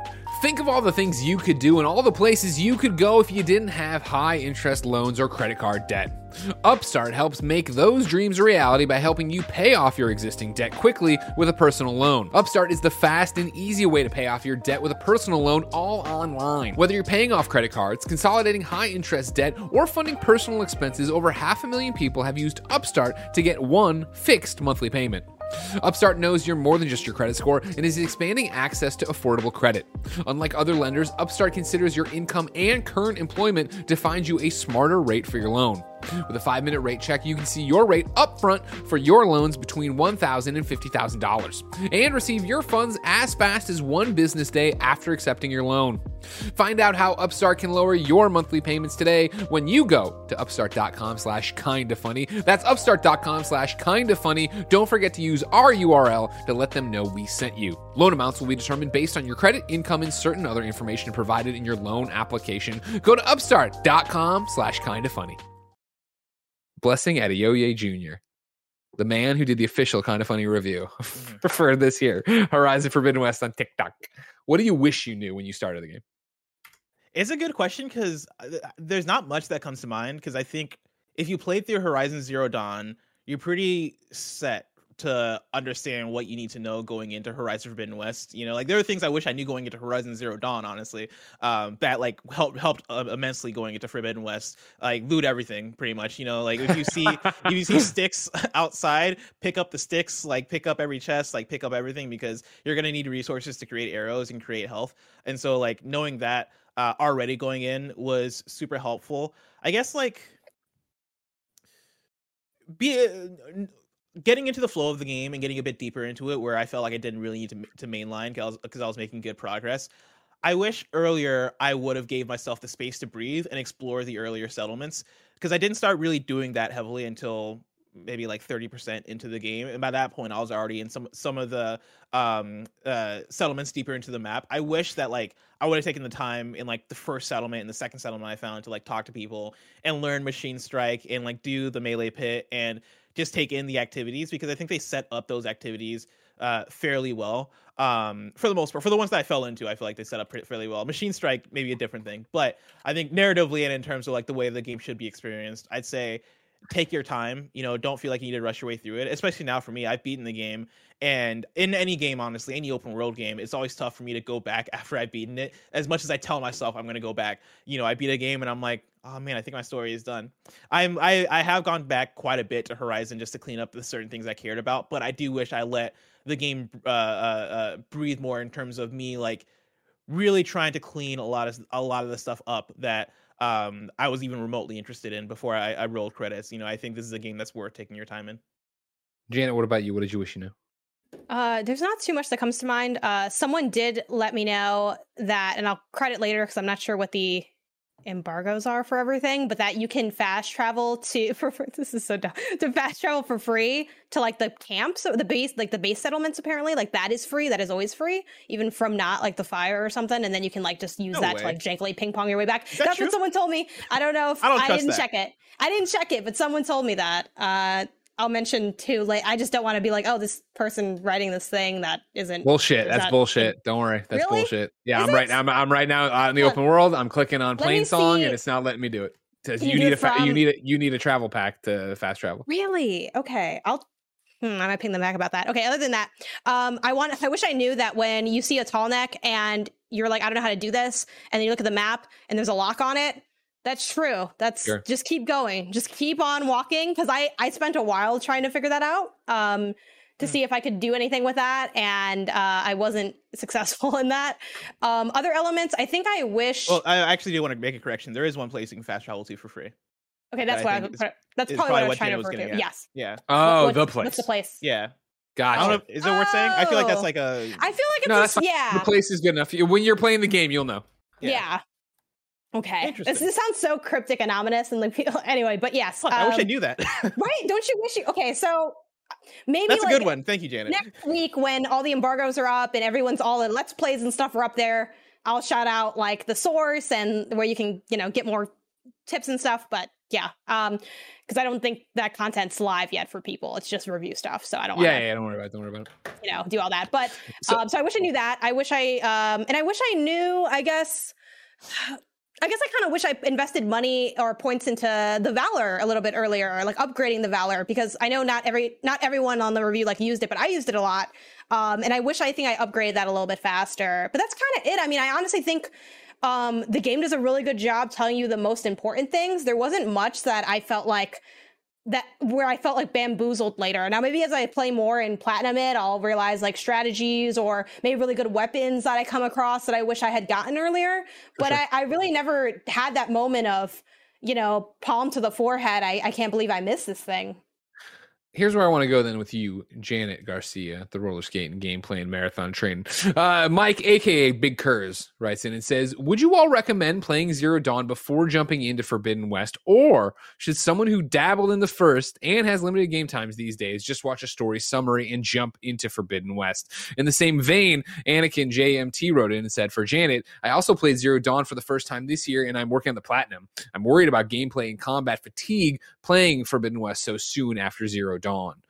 Where did you come down? You just played Zero Dawn right at the start of the year. Yeah, I loved going straight into the next one. I mean, I did have, admittedly, at least 2, maybe more weeks off from it where I had finished 2 weeks. Yeah, well, hey, in this world, that's a lot of time. Like, I had to do a lot with 2 weeks the last 2 weeks, so like that it can be long. But I had at least 2 weeks, maybe more between. Again, you have to kind of know yourself as a player and know if you would feel fatigued by that. I personally kind of love having some time with the first game before going to the second. That's how I played Last of Us as well. Which, granted, I think the gap between how that gameplay feels is a bit more substantial than Horizon 1 to 2. But I felt like they paired perfectly, and especially having done the platinum for 1, I was like, oh yeah, man, I know who Petra is. What's good? I know you from the scrapyard. What are you doing here? And Aloy's like, hey, I know you from the scrapyard. What are you doing? I'm like, same, Aloy. We're the same person. Because, and I would recognize like all these NPC characters. Like, I really loved and felt the benefit of having finished it more recently. As far as the first one, I think if you played a bit of the first one and you're like, I think I'm good, and especially that mention of limited game time, And I would say, yeah, go straight into the second, just watch the story stuff. I will say I thought a lot about the first game and like that question playing the second. Like, I'm really glad I had already played the first and got like the story stuff and got that experience, because I do think playing the first game after playing the second, you'll feel like you're just missing so many of like the cool things that are in the second, that it would be kind of like for sure the less desirable experience than I would say for like other franchises. Not that it's totally unrecommended, but I can't imagine playing 2 and then like I want to go back to 1. I'm like, ooh, maybe we don't. Not even that it's bad, but just that this one's such a marked improvement that I think you really feel like a nerfed. Yeah. And speaking from experience as well, like I played like 9-10 hours of the first game 5 years ago, and haven't touched it since, and I was not as committed as Janet. So I went through and watched like an hour long like kind of like full lore recap of the first game going into Forbidden West, and I felt like, for me personally, I thought that was like good enough, because I knew I wouldn't want to go back to kind of like the older designs and gameplay and stuff, and so I thought, for me, that was good enough, and I agree with Janet. Like, you kind of have to know yourself as a player to really know like how dedicated you want to get in all of that. But I will say there are plenty of recaps out there if that's just what you want to do, that like can fully catch you up and stuff. If you hadn't ever played it, I would recommend doing it, unless you're like, I can't do open worlds and yada yada yada. Like, I would have loved to have played it and gone in from 1 to 2 like I did Last of Us, but I wish I had replayed it beforehand, but there's not a world where I would have had the same experience, because I would have replayed Zero Dawn, and I'm talking about replaying it. I would have replayed it, and I wouldn't have been exploring. I wouldn't have been getting as much out of it. I would have been just golden pathing. I don't think I would. I think then I would have come in, and maybe I talk about in the review, the first 10 hours of Forbidden West feel very much like Zero Dawn, which at the time was like, okay, this is fun, and I haven't done this in a while, but I think I even then would have been more eye-rolly about it. So it is really, do you know yourself? And yeah, you can go watch it and get the main beats, but then that first 10 hours, as Janet just called out, are very much like, Aloy, hey Red, blah blah. I'm like, I don't fucking remember who the fuck you were not a big enough character, so like, that I watched the hour-long videos too. How could you forget? You weren't big enough that you got recapped, so I'm like, I don't know what the fuck you want. Such a nerd playing this game. I'm like, this game is for like the Horizon stands, because like there's one character who, one name I kind of forgot, and then 2, I don't want to again like spoil like those experiences, but I was like texting Blessing like during my playthrough, and I'm like, oh my god, when I saw so and so, I was like straight up cheering. Like I was like those people in the movies that I hate. I was just like, oh man, the homie's here. I was so excited. And I feel like if you're a diehard Horizon fan, if you really love that first game, like there's just so much to be excited about for this one. I want to move on then to this question here. Joshy G, in the same listing question we're talking about, playing, replaying, do you play before? Joshy G writes into patreon.com/kindoffunnygames and says, hey, P.S. I love you, crew. I just finished Horizon Frozen Wilds. I got level 60, almost all the equipment, finished all the side quests. I had previously platinumed the main game. Is there any bonus when starting Forbidden West having a save file from the first game? No. There's nothing. It doesn't read or look for anything, and it doesn't give you anything, Josh G. You wasted your time. Congratulations. Now get ready to do it all over again. The friends you made along the way. Speaking of doing it all over again, Josh G continues, is there an in-game explanation for why Aloy is needing to level up again, make equipment, etc.? I was never expecting to go into Forbidden West with gear and levels from the previous game, but some sort of bonus or acknowledgement would be nice. You get a blink and you miss it line of dialogue that explains why she doesn't have all her gear. Really? And what is it? I think me and Janet might have blinked then, because I missed it. Yeah. I guess it's not spoilery, because even if you missed it, right? It's literally early on, you run into a character out when you're doing your things, and he makes a reference to like, yeah, you're traveling kind of light these days. She's like, yeah, I lost all my stuff a while back.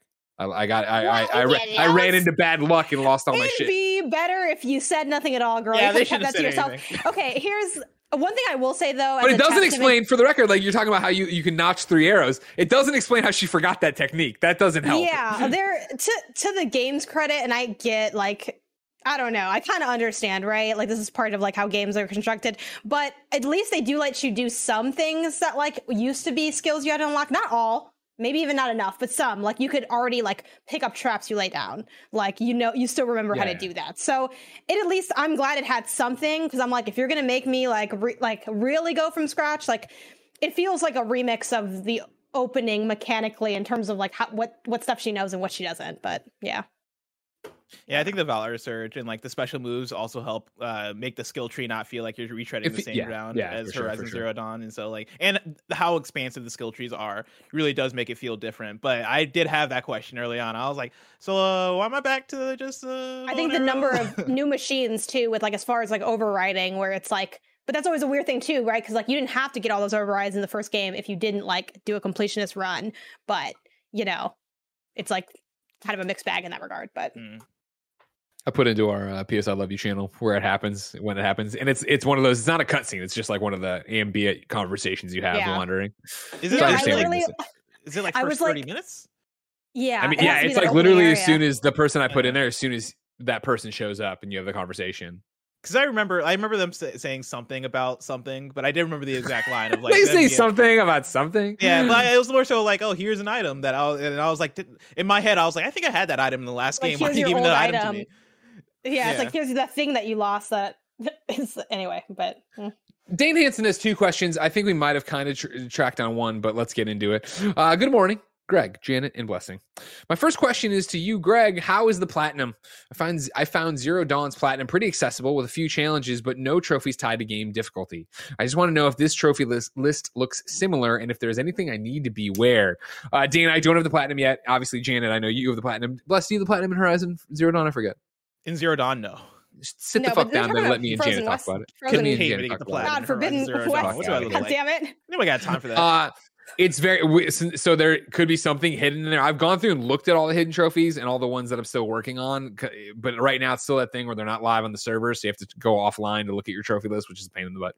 And I have the trophies lovely spread across 2 PS5s, so until the server's live publicly, I don't know exactly what I have without moving around. Anyways, though, it all looks like it's just playing. There's no difficulty. Go through and play the game, collect these things, do these things, take over all these machines. It's all about playing the game and playing it thoroughly, which I'm down for and excited for.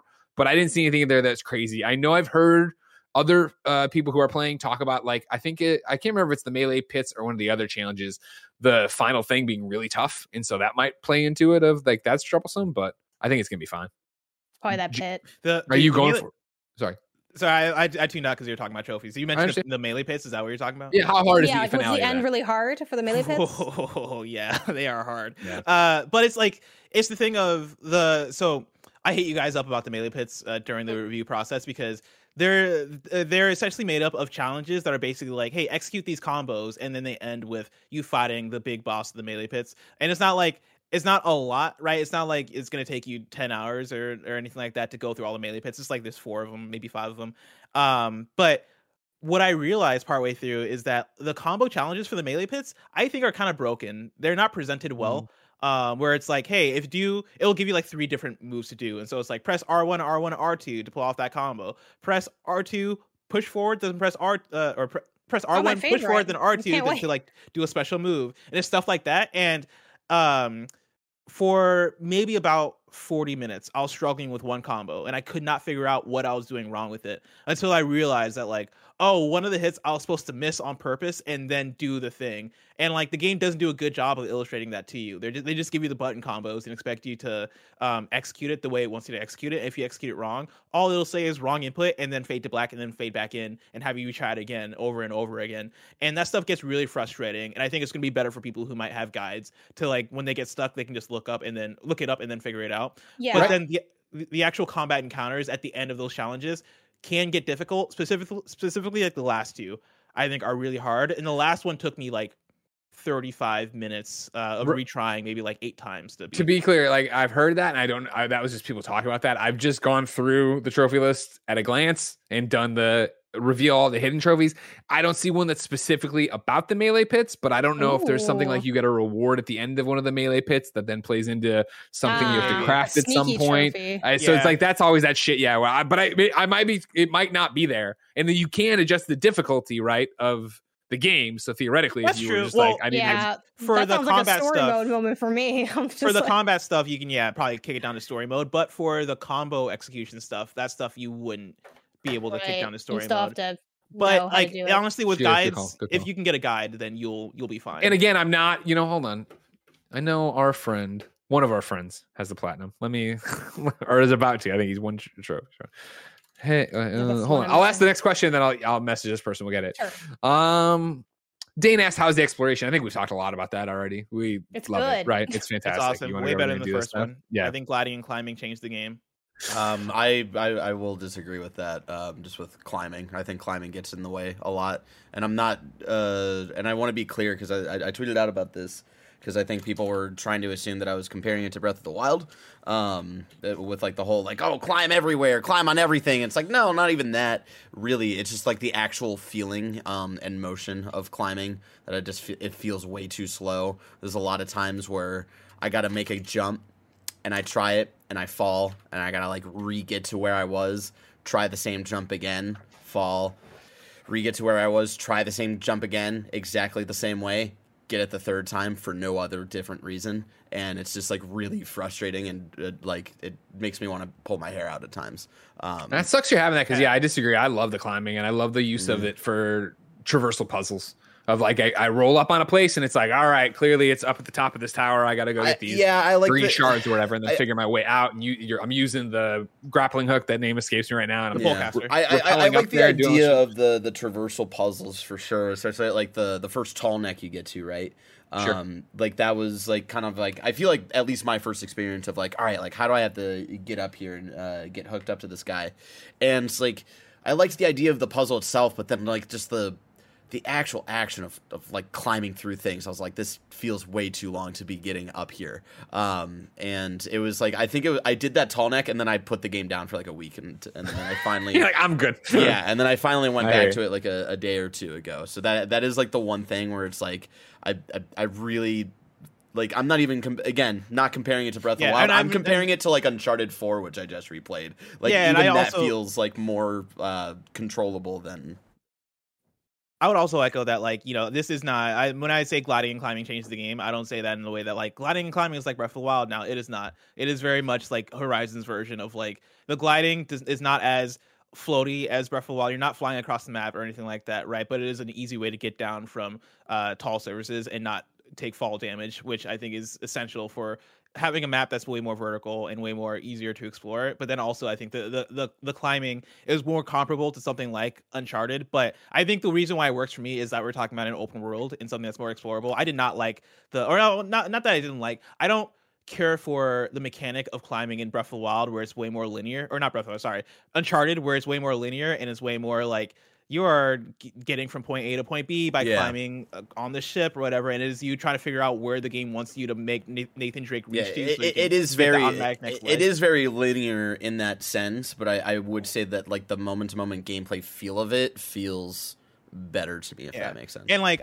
the reason why I care for it more in Horizon is because of the openness of it. You just have way more, I guess, like choice and opportunity to go, okay, I want to go here. Okay, cool. The way this world is designed, they have climbing surfaces that make it way easier to get up a mountain as opposed to just like hopping up it. And I think like quality wise, like Uncharted's climbing, I think feels better because the game is way more, I think, just linear and tailored toward every single climbing surface you grab to. It's half the gameplay, and like shit is breaking around you, and like the clock tower is breaking down and all this shit. Whereas Horizon, it just has way more happening, and so I don't think the climbing is going to feel as good as that. But I think it is in service of the world, and I think for sure in the traversal puzzles and making that stuff feel a bit more dynamic and interesting.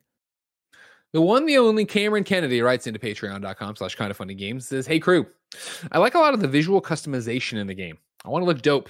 How does the armor compare to the first game? Did you like the designs? How limited did you feel in sticking to a piece for stats? Is there any form of transmog? Thanks, Cameron Kennedy." Janet Garcia, what did you think of the visual customizations and the armors and stuff? I think the armor looked pretty good. I mean, there's some usual suspects. Like I think there's still at least one, if not multiple versions of like the Oseram kind of armor. So like you'll see some stuff. There's also like a Karja kind of armor that you can get as well, which if you've played the first game, it looks very similarly styled, if not the same. I don't have them side by side. I really liked being able to dye stuff. I was like, cool. Yes. Shout out to Ghost of Tsushima. Like, not that it's the only game that lets you dye fabric, but I'm like, okay, this feels like that kind of thing. There isn't any transmog, right? There's no way to mix and match, which I still really want that for what I feel like is inevitably going to be a third Horizon game, because I would like to be able to mix and match. But for now, I really just go based on stats for the most part, because I didn't I went from 100%ing the game, like the first one, to like playing a bit of the early parts and then like mainlining. So I didn't like inherently get to do everything in the same way. So I didn't really have like I always went stats based. I mean, I was excited to see some stuff that was like, I like the like cute little armor sets that have like the midriff stuff, like the hot girl Aloy outfits. I'm like, oh sweet, hot girl Aloy, let's go. Even if those never have the best stats, so I'm like, I guess I'll wear the Karja one or the one someone give. They also do a good job, I think, of giving you some good stuff in the main quest, like as far as mainlining goes, where I only had like 1 or 2 armor sets, and I'm like also one of those people that's like, do I want to get this now? I mean, it's just green. I feel like we can find do I want to something invest better. in this? Let's start, so there's always that push and pull if you're not going to do everything on like, what am I spending my money on? What do I want to get my upgrades on? And I like that during the mainline quest, you got a couple like pretty good armor sets where it's like, I'm like, okay, this one's purple and this one has this stat, so I'm gonna roll with this. But there's still like the mod slots and stuff that you can add stuff to. There's definitely in terms of visual customization, the dye is awesome. It helps so much that I found, I don't remember this, and Janet, you were there. So you can tell me if I'm wrong. I feel they do a way better job of sorting this time, but I could be wrong, because you can sort now to just have it laid out by your skill trees, which I loved. So it is like right now it's sorted by, I come in and it's machine master sets, warrior sets, hunter sets, and like, so I'm always running infiltrator. So I have a Nora tracker. I wish I knew that before I start. No, I don't think I ever looked at that. Yeah, so you can sort your shit by a whole bunch of different ways, all your stuff, which I thought was super helpful, and I went in and customized, and then it saves it too. So like my infiltrator, I'm using a Nora tracker thing, and that one, when I went and I went and I could dye it, basically the kind of funny or Andy Cortez diva stuff, right, where it's hot pink and hot blue, and I'm like, fuck yeah, this is the outfit, and so that's my main outfit all the time because I'm playing infiltrator. But then I have a machine one if I really want to. I could be talking on my ass, but I don't think the stats attached to the outfits are as dramatic as last time. I could totally be wrong about that. But I remember last time I remember being, oh shit, I'm going into this, pause, start, change the thing, go. All right. Now it's that thing of, all right, cool. If I know I'm going to fight a bunch of humans, I'll go put on a hunter outfit. Maybe. I feel like they're more like, this is my opinion on it without actually like checking to make sure if this is like substantiated, but I feel like all the armor sets have more elemental associations with them, especially as you get to like the blue and like the purple tier of like the rarities or whatever. Just because I kind of felt like in the first game, like everything would have like 1 to 2 kind of specialties, like maybe melee and like fire, and then I'd have to like compensate with the mod slots to try to like get the other elements in there to try to make it a more even build. Because for me, I'm like, when I'm out in the wilds, like I just want to be able to like handle any type of elemental thing I'll need to do, and if I can get buffs for that, that's ideal. That's kind of how I operated in the first game, and the same applied to this one. And I just felt like there was more like I felt like I was more likely to come across a suit earlier on that would have like, oh, it has a little bit of a buff for ice and also like this other element, also fire, and also this thing. So I didn't feel as like, I didn't really feel like I was missing out anything by not getting like a bunch of them or swapping them super heavily. Yeah, there's definitely occasions to it, but like I'm in the Nora tracker outfit pretty much the entire game, and that's more of a stealth suit. And even when the jig is up and they see me, it's rare that I go and switch unless I was really. But I say if I'm getting my butt kicked, I guess I'm thinking mainly of the final boss, and like because now like the one time I ran into that big enemy I mentioned in the review. That final boss. Like I didn't hate the final boss. I just thought it was a weird thing to jump the levels that much at a point where it's like, oh, well. Out of nowhere we were, I just felt like it was notably. As somebody who is the correct level fighting that final boss, I loved it. It only took me 2 tries. That number keeps going down every time I talk about it. Yeah, right. Yeah, soon you didn't even have to fight the final boss. The final boss just fell down over you. Well, we'll save it for later, where I can really dig into like why I was like, this is doing too much. I'm looking at my outfits right now, right? I did get to a purple outfit that I ended up rocking with for the rest of the game as soon as I got it. One, because it was purple, but also because I really like how it. Oh my god, my controller's doing a weird thing. There's my hot pink and blue Nora tracker. It's really cute. Oh, that's really cool. I like the facial expressions in photo mode also. Photo mode, as usual, kicks so much ass. Yeah, the photo mode in this game is dope as hell. But yeah, like I got like basically a Tanaka outfit that I was just rocking, and like stats wise, it was really good also. So I felt comfortable with it. I would say that for stats, like there's so much going on with all the outfits in terms of stats, and they're trying to lean into the kind of way you play, where it's like, one outfit might do a lot of good like low range stuff, or like another outfit might be all about like melee or whatever. And I wish they like simplified it more, where it was just like 2 different buffs that you're getting per outfit, as opposed to like a bunch of different things. Because you look through and it's like, okay, here's all of like the purge water versus frozen versus poison versus how these things get affected, and then there's skills on top of that, which will be like, you know, +2 weapon stamina, or like, you know, +1 concentration, and you'll have a bunch of those on there as well. They get a little bit more. Like they add in a lot more in the later weapons, like in the purple stuff, and I kind of wish that like instead of that it was just, hey, here's a bunch of one thing for your purple something outfit, I wish I need to start making this list now while it's fresh in my mind, because I know like there's going to be X amount of years that pass and we're either get Horizon 3 or like never get one, and we'll just spend every year being You're like, do you 3. think we'll get in her? Yeah, Oh, 100%. you know, just theoretically, right? Like, I don't know. I really would love for them to add more customization, though, still in the outfits, because one thing I was really excited about in this game is the ability to upgrade your weapons individually, and up to 3, if not 4 slots in upgrading, even when you're at like the uncommon or the common weapon types. Like, you could do that pretty much from the jump. And I think because so much of the strength of this game and this franchise is the combat, and how it always feels good to like fight these machines. It feels dope taking down machines, whether you are just starting out or are really powerful and really over leveled. So giving you stuff to do with hunting and crafting is always like a staple within this. And I think the upgrade system just allows you to do that so much more, so much earlier, and to like really start to build a more powerful arsenal, even when your weapon's a little bit weaker. Yeah, 100%. And I think the upgrading is really good. And again, we talked about it in the review, the ability to tag stuff, go out after it, find it, actually have it be there, tag multiple things like that. We talked about that, Janet, in the review yesterday, being able to tag multiple projects and multiple jobs. But I think it really shines through when I'm out in the world and I finish something and I'm like, all right, I finished this side quest. I open my map and well, there's a square right there, and you go to it and it's like, oh, there's whatever pigeon feathers or whatever the fuck it is I need, and you can see them on your thing. It's like, well, I'm right here, I might as well get it, even if I'm not dedicating my time at the moment to I'm just going after a better quiver. I can see the stuff around me and go get it that way. That was one of my favorite things to do. It was like, we talked about this yesterday, like the activity organization is really good, and like the choices of the different kinds of activities to do, whether they be errands, jobs, like the melee pit stuff, like all that stuff I think is really good, and it varies. But like one of my favorite things to do was to go through the workbench, figure out what I wanted to upgrade, and then just spend the next hour and a half just doing that, hunting down the exact thing, exact animals that I needed, the exact machines that I needed to level up my gear. Like it was very satisfying. Keegan Hill has a question we didn't answer in the review. He writes in live in the chat right now on patreon.com/kindoffunnygames. Are the load times all instant? And the answer is no. No. They're not like Spider-Man. They're incredibly fast, where it'll be you want to go somewhere and you fast travel to it and you get the loading screen with a tip on it and you see it in the corner go and be done pretty much. But it's not like... I think it's still very impressive with how big and how dense this world is. Like here, right now I'm on the thing. You can start, Keegan, you can start your own timer. I'm going to zoom out. I'm going to go to the place. Now that we know we can just fast travel to the place as soon as you want to.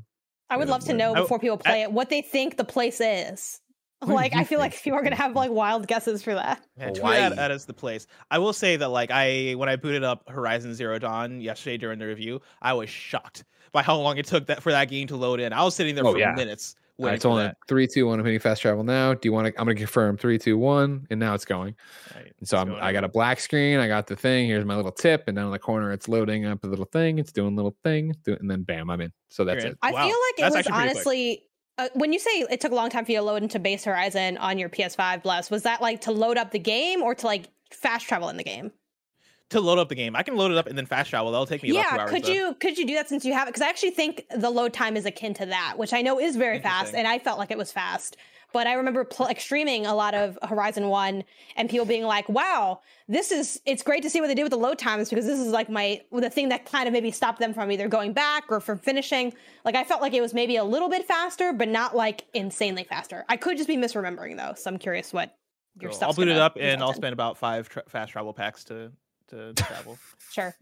While you do that, I want to answer some more questions. Okay, sorry, go ahead. Real quick, I want to shout out too, like, again, a lot of the little things they did here to make improvements. Like, I like that one of my beefs in the first game that I talked about when we did the re-review was I pick up like this, I guess medicine, it's like the plants that heal you. Yeah. And once I have the medicinal berries, or the whatever they were called in the first one, if they were called the same thing. Dank and I'm berries. like, I end up having the max amount, and then it's like, what do I do with these? I love that the potion recipe leans into using the medicinal berries for it. I think that makes so much more sense. It gives me something to do. I can get more, then I can also stock them to eat them individually, like little snack packs.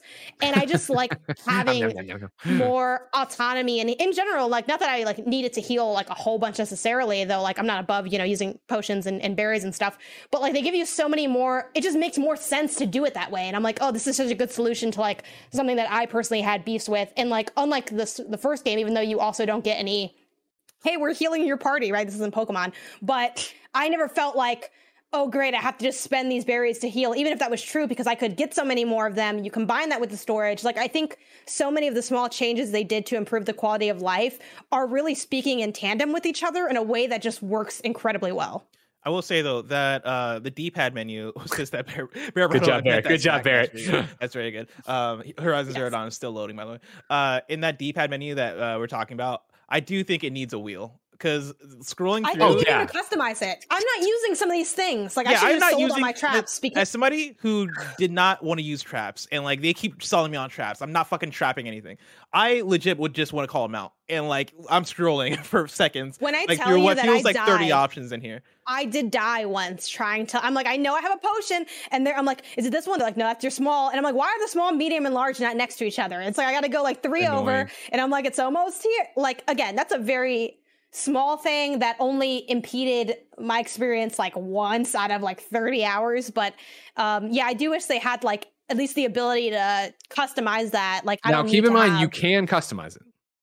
Like, you can take out the stuff. Yeah. So when you're on it, hold down. I wish I knew that from the, Wait, if you hold down where you'd go then to craft. Did you ever craft in the moment? Yeah. Uh-huh. I only crafted the fast travel pack. Square is there for change.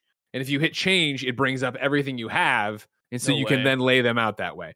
I am in shambles hearing this information. Because you can go. I'm doing it right now. I'm just going through and unequipping everything. I honestly wish I knew that before I played the game. Yes, that is the things I wish I knew. And that's what I meant by like, I haven't ran into things that I didn't know that I wish I knew. That's one of them. Oh God, that is like, that would have been.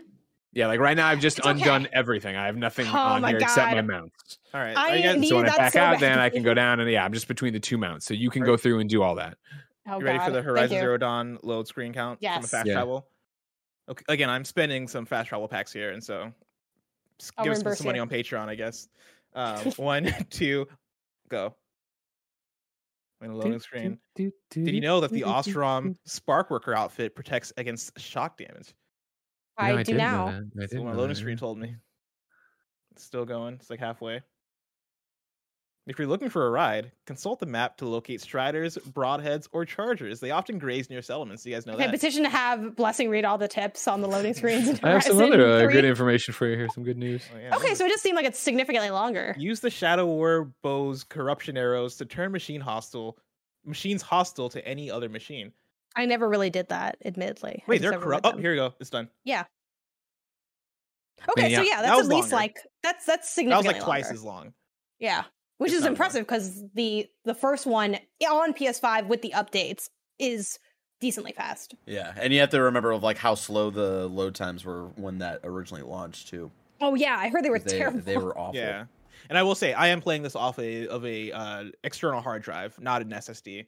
For context, I don't know if the SSD makes the load times quicker, but in case they do, I just redid my whole loadout down there because I haven't done it in forever. Honestly, I just don't use the down thing. I only use the medicinal berry health kits upstairs. Same. It'd be really rare, like the boss fight where I need the potion. Did you guys cook a lot of food? This is like, now I'm just asking questions, which is not because I was in sport. They had like the people that sell food. I never talked to them. They got people to go craft and do food stuff. I never did that now. I got like, yeah, and it's fun. Yeah, my notes are, I have like all these notes that I'll post later when the game's actually out because I don't want to spoil things for people.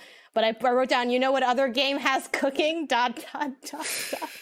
Oh, speaking of which, you know, in the trailer when they had like the big old elephant guy and then like the people on top of them riding around, you know, I only saw one of those once. Did you guys see that more than once? The elephant dude? I saw him twice, so I thought there was some other mission he when into. Yeah, okay. I feel like I wasn't there that often. But what's I found more interesting, and I guess this is spoilers for things that don't happen. So whatever you want to do, ladies and gentlemen, when we got that vertical slice, remember where we went to San Francisco for the first time, and Aaron's like, "But I found the thing you sent me for." None of that's in the game. Yeah.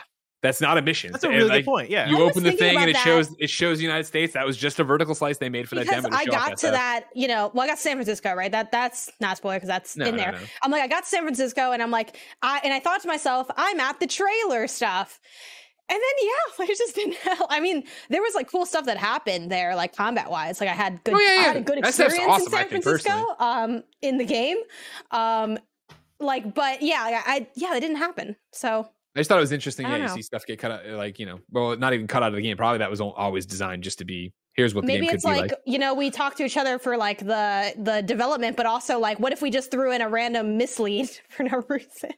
They don't want to spoil anything. I respect it. Yeah. PDX Joel's not in this, so it's crazy. PDX V-Man writes into patreon.com/kindoffunnygames and says, I assumed it won't be based off so many champions of it in the industry, but will this game get overshadowed for Game of the Year? I'm sure we'll be nominated, but is that as far as it goes? With games like Elden Ring, God of War, probably not out. Breath of the Wild 2 definitely will be out. It will not be out, PDX, man. And obviously the front runner for Game of the Year, Kirby. Do you think this game can hang on in serious contention? Full mode. Obviously, no game is guaranteed to be amazing, but if these games come out and live up to the predecessor, will Horizon 2 be overshadowed? Yes. I talked about this a bit. Not this specifically, but I talked about a bit on KFGD with Tim as we were doing the review roundup about our review scale and how like we gave it an amazing, right, being a 5 out of 5, and that's not me saying it's perfect, that's not me saying it's flawless, that's not even me saying it's masterpiece, which I think we equate masterpiece with like a IGN 10 out of 10 for sure kind of thing. Horizon Forbidden West for me isn't necessarily a 10 out of 10. It's more it is more like a 9 out of 10 for me. And I think with that, if we're in a year where we're getting 10 out of 10 games, yes, I can see it getting overshadowed for a Game of the Year. Like I think it really just comes down on how competitive is this year. And so far, it seems like it's going to be a competitive year. If this game came out last year, I think this would be a front runner. I think it'd be an easy Game of the Year contender, and it might sweep for Game of the Year last year. This year, I think it has way more competition, and I don't think it's an easy conversation in terms of is Horizon going to be the Game of the Year. I had the same feeling. Like, I think this is going to sound harsh, but I don't know, brace yourself.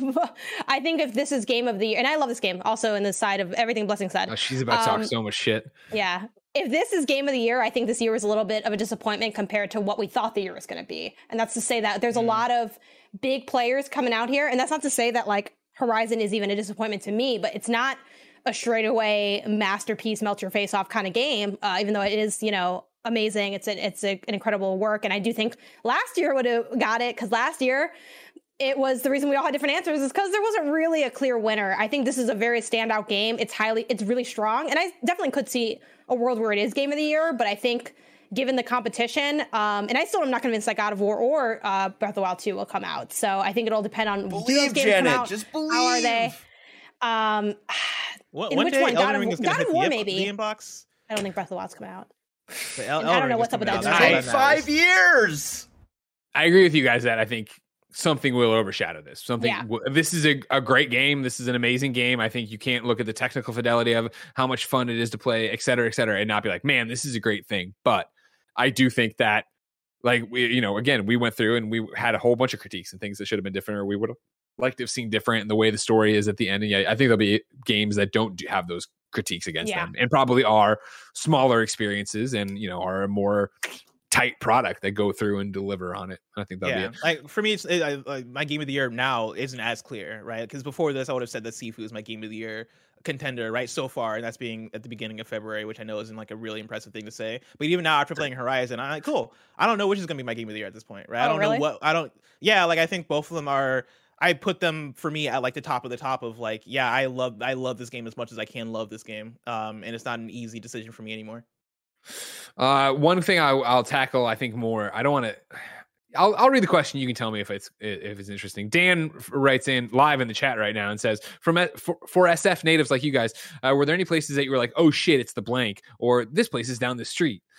there's a moment I thought that was one of the moments I'll talk about for this game, probably whenever I talk about this game. That was that thing where I was doing a thing, I was running around, I was hunting this thing, yada yada yada, and I'm like, all right, it's up there. And I started walking, and I'm like, wait.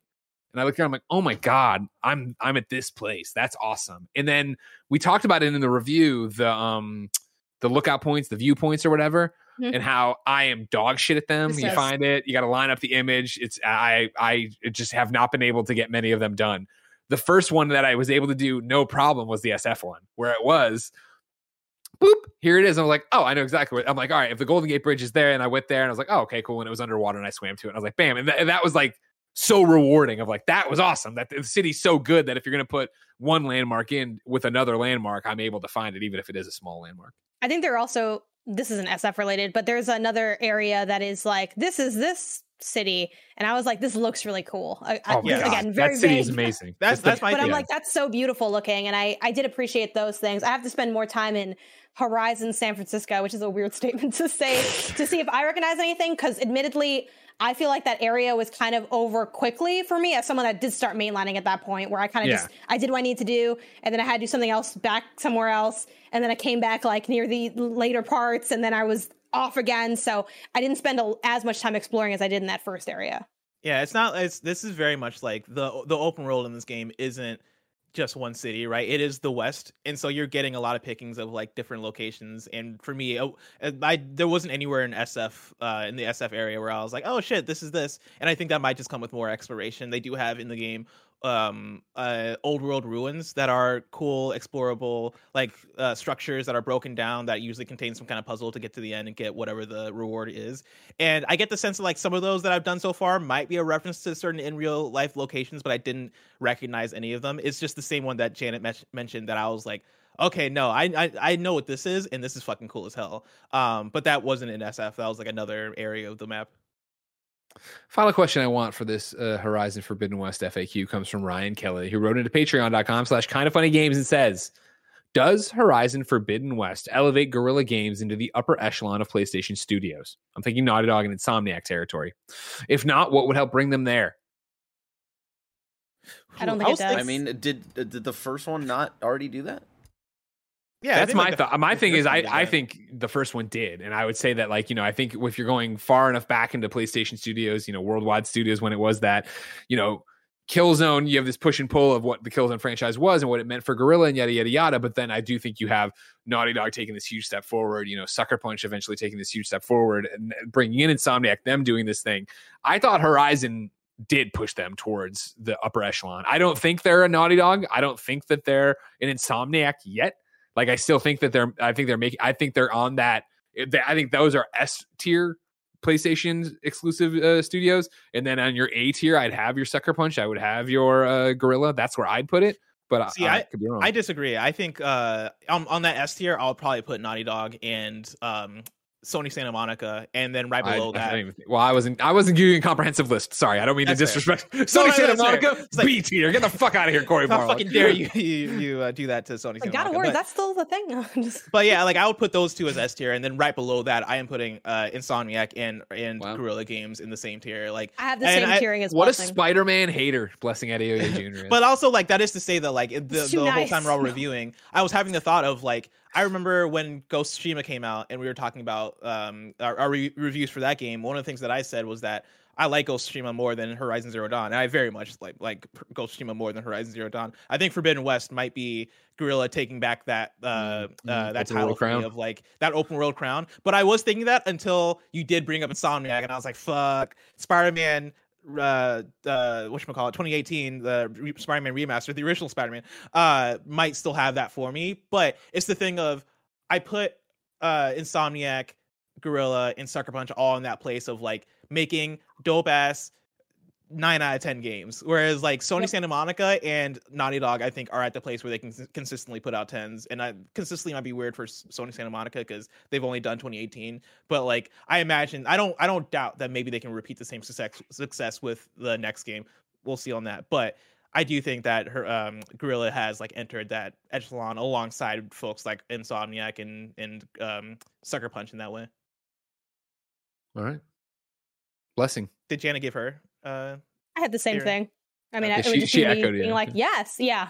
literally the same as Blessing. Like, I have the same, except for I didn't like Ghost like that. Like, Ghost didn't hit for me in that way, but it like reverse, like he liked the Ghost more than Horizon, just like flip them, and then same take. There we go.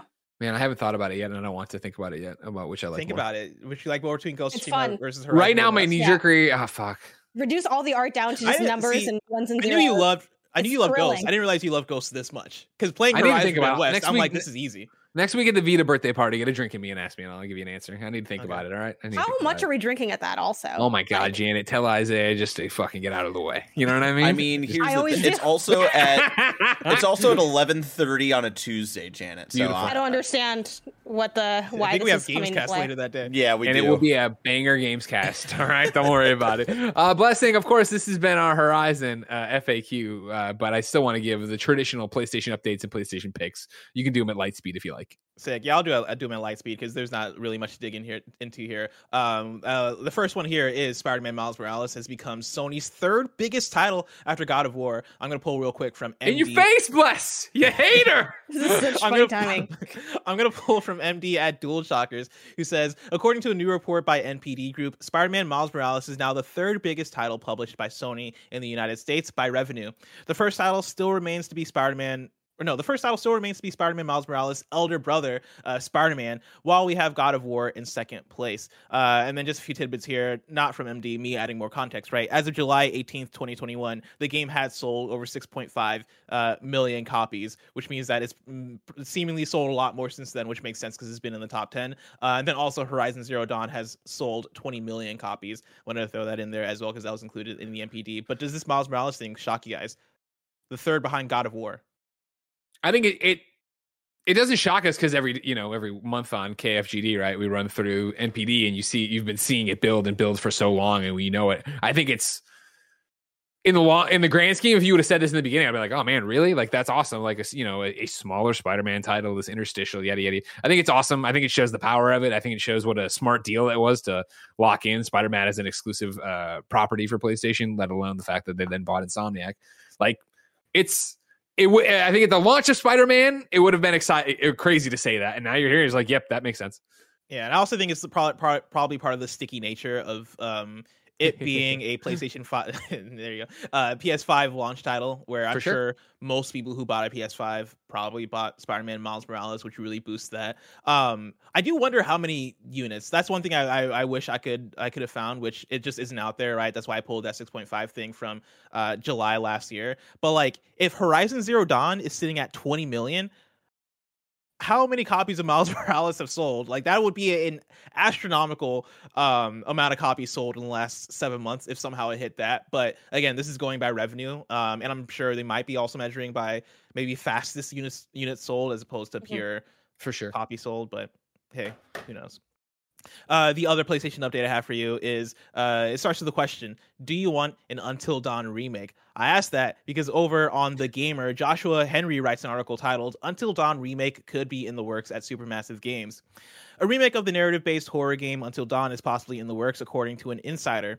News of this possible remake comes from account NGT on Twitter.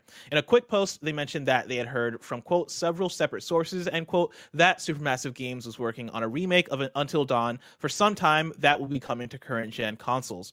While no concrete evidence was given, they assured fans that they would try to learn more about this potential project. If this news turns out to be true, it wouldn't be the first time. Hold on, Bless. Give me a second here. The server is being a weirdo and it's making you all robotic-y, so I'm bringing us here. Start talking. Look better.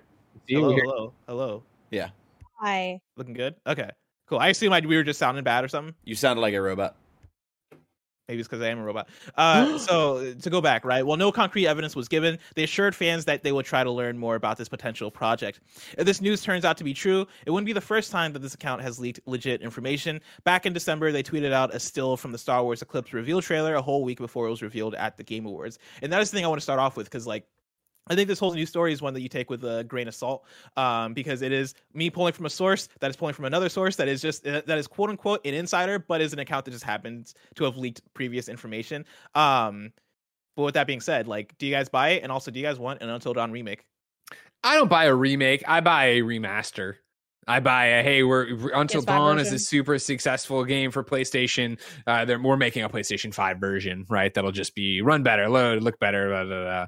Yeah. So are we going to get maybe like a director's cut? I mean, they are finally finishing they're finishing No, they added more games to Dark Picture Anthology. Yeah. Did they add more? Yeah, Is they it added not gonna be the 6 last? more. They copyrighted a gajillion more, yeah. But isn't this okay? So hold on. This I just next want one clarity. is like I think the end of the season, but then That's after what that, I mean. The season. Yeah, because the they- season's they ending. could- Yeah, there's still more. I But wonder they if they promised would do- 9 originally, right? And they copyrighted more. Yeah, because they just kind of were like, we have this many, we're gonna like cut it here. Like yeah, they started. Yeah, I think they promised like 9. I think they pulled back because game development is hard. And then like as we're approaching this next one, they just announced that they are making a bunch more of them. Yeah, like that. But I think it's still like they're putting a little bit of an end cap, at least on like that. As now they're like, oh, it's a season now because this makes sense. I could see it like paired with that, maybe not like a whole bundle because that's kind of like a lot, but maybe as a way to like lead in or hype up the other, like, hey, we're ending the season. And also we have like this PS5 version. As far as do I want it? No, I was never, I played Until Dawn and I'm like locked into what Supermassive Games does because it's just part of who I am. But I was actually not a fan of Until Dawn. I thought it was like super hokey and people were going to say it's camp, it's meant to be cheesy and bad, but I just was not into it. Though it did come out 7 years ago, which I don't know if that is like, do you guys think that's too soon for a remake? Not soon enough? Like, I guess 7 years was a long time. That's why I'm with Greg. I don't think it's going to be a remake. I think you might be spot on with it being a director's cut. I think that makes a lot of sense for it. I could see it being like, here's Until Dawn, and here's an hour like of extra content, like maybe like a deleted scenes or like some weird like extra story of what one character was doing in one scene where they went away, maybe something like that fills in the gaps. But I like it. I did really like Until Dawn when it came out, and I really like what Supermassive does. I think Dark Pictures has been kind of back and forth in terms of the quality of it, but I think they've been getting better and better. But with that, I wouldn't mind them revisiting Until Dawn because like that is probably their most successful title and like their most popular game that many people love and probably want to see come back in some form.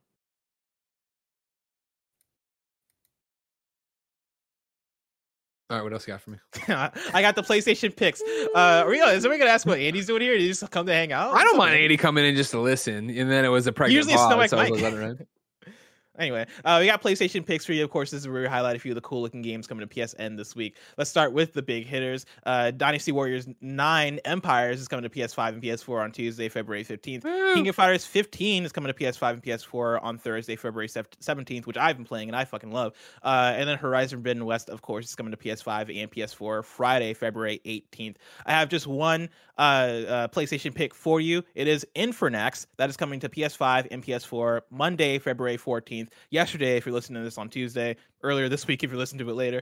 Infernax is the adventures of a great knight who returns to his homeland only to find it plagued with unholy magic. Uncover the mysteries of the curse and face the consequences of your actions. I actually booted this one up for about a few minutes because when it was revealed, I saw that it was from the same developer as Just Shapes and Beats, and I fucking love Just Shapes and Beats.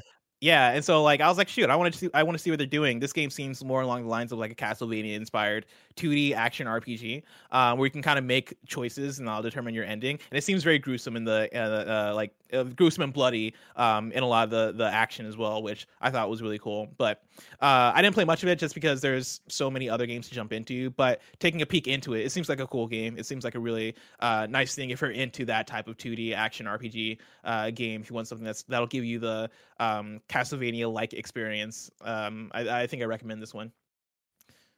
So there you have it. Ladies and gentlemen, that's another episode of PS I Love You, XOXO. I said to someone's question earlier about the plat, I asked about the melee pits, and I would hit somebody up who I know who's very close to the plat. The answer I got back is no, I don't think they're tied to it, but they're super easy. So you're just bad, Blessing. You're just bad at the melee pits. Wait, I don't believe that person. They're not super easy. Hey, man, that's Gerard the completionist for you, all right? That's what I'm going to say. I'm going to hit up Gerard. Gerard the completionist called you a bad gamer. Bad gamer! Gerard the completionist is like... He that man is like the Super Saiyan 4 of like fucking gamers, where he plays everything and completes everything.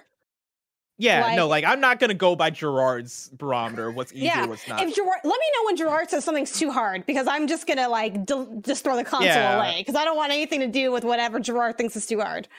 If you like this episode of PS I Love You XOXO, ladies and gentlemen, head over to patreon.com/kindoffunnygames, where it will continue. We're doing a post show over there. And then, of course, on normal weeks, you can watch us record the show live. You can get the show ad-free. You can get it with the exclusive post show. You get all those benefits for Gamescast, XCast, you name it. In the game side, we got it over there. However, if you have no bucks tossed our way, no big deal. YouTube.com/kindoffunnygames, roosterteeth.com, and podcast services around the globe each and every Tuesday morning. Remember, a special episode next week, the 22nd. We are doing it live. The PlayStation Vita's 10th birthday will be live and straight to you. Twitch.tv/kindoffunnygames, 11 a.m. right after Games Daily. You got to dress to the nines. It's fancy dress required. Bring your own cake, bring your own drinks, and your PlayStation Vita memories. Of course, go tell me your PlayStation Vita memories and favorite games and stories over on patreon.com/kindoffunnygames to be included for next week's episode. For now, we have a post show to do, but until next time, it's been our pleasure to serve you.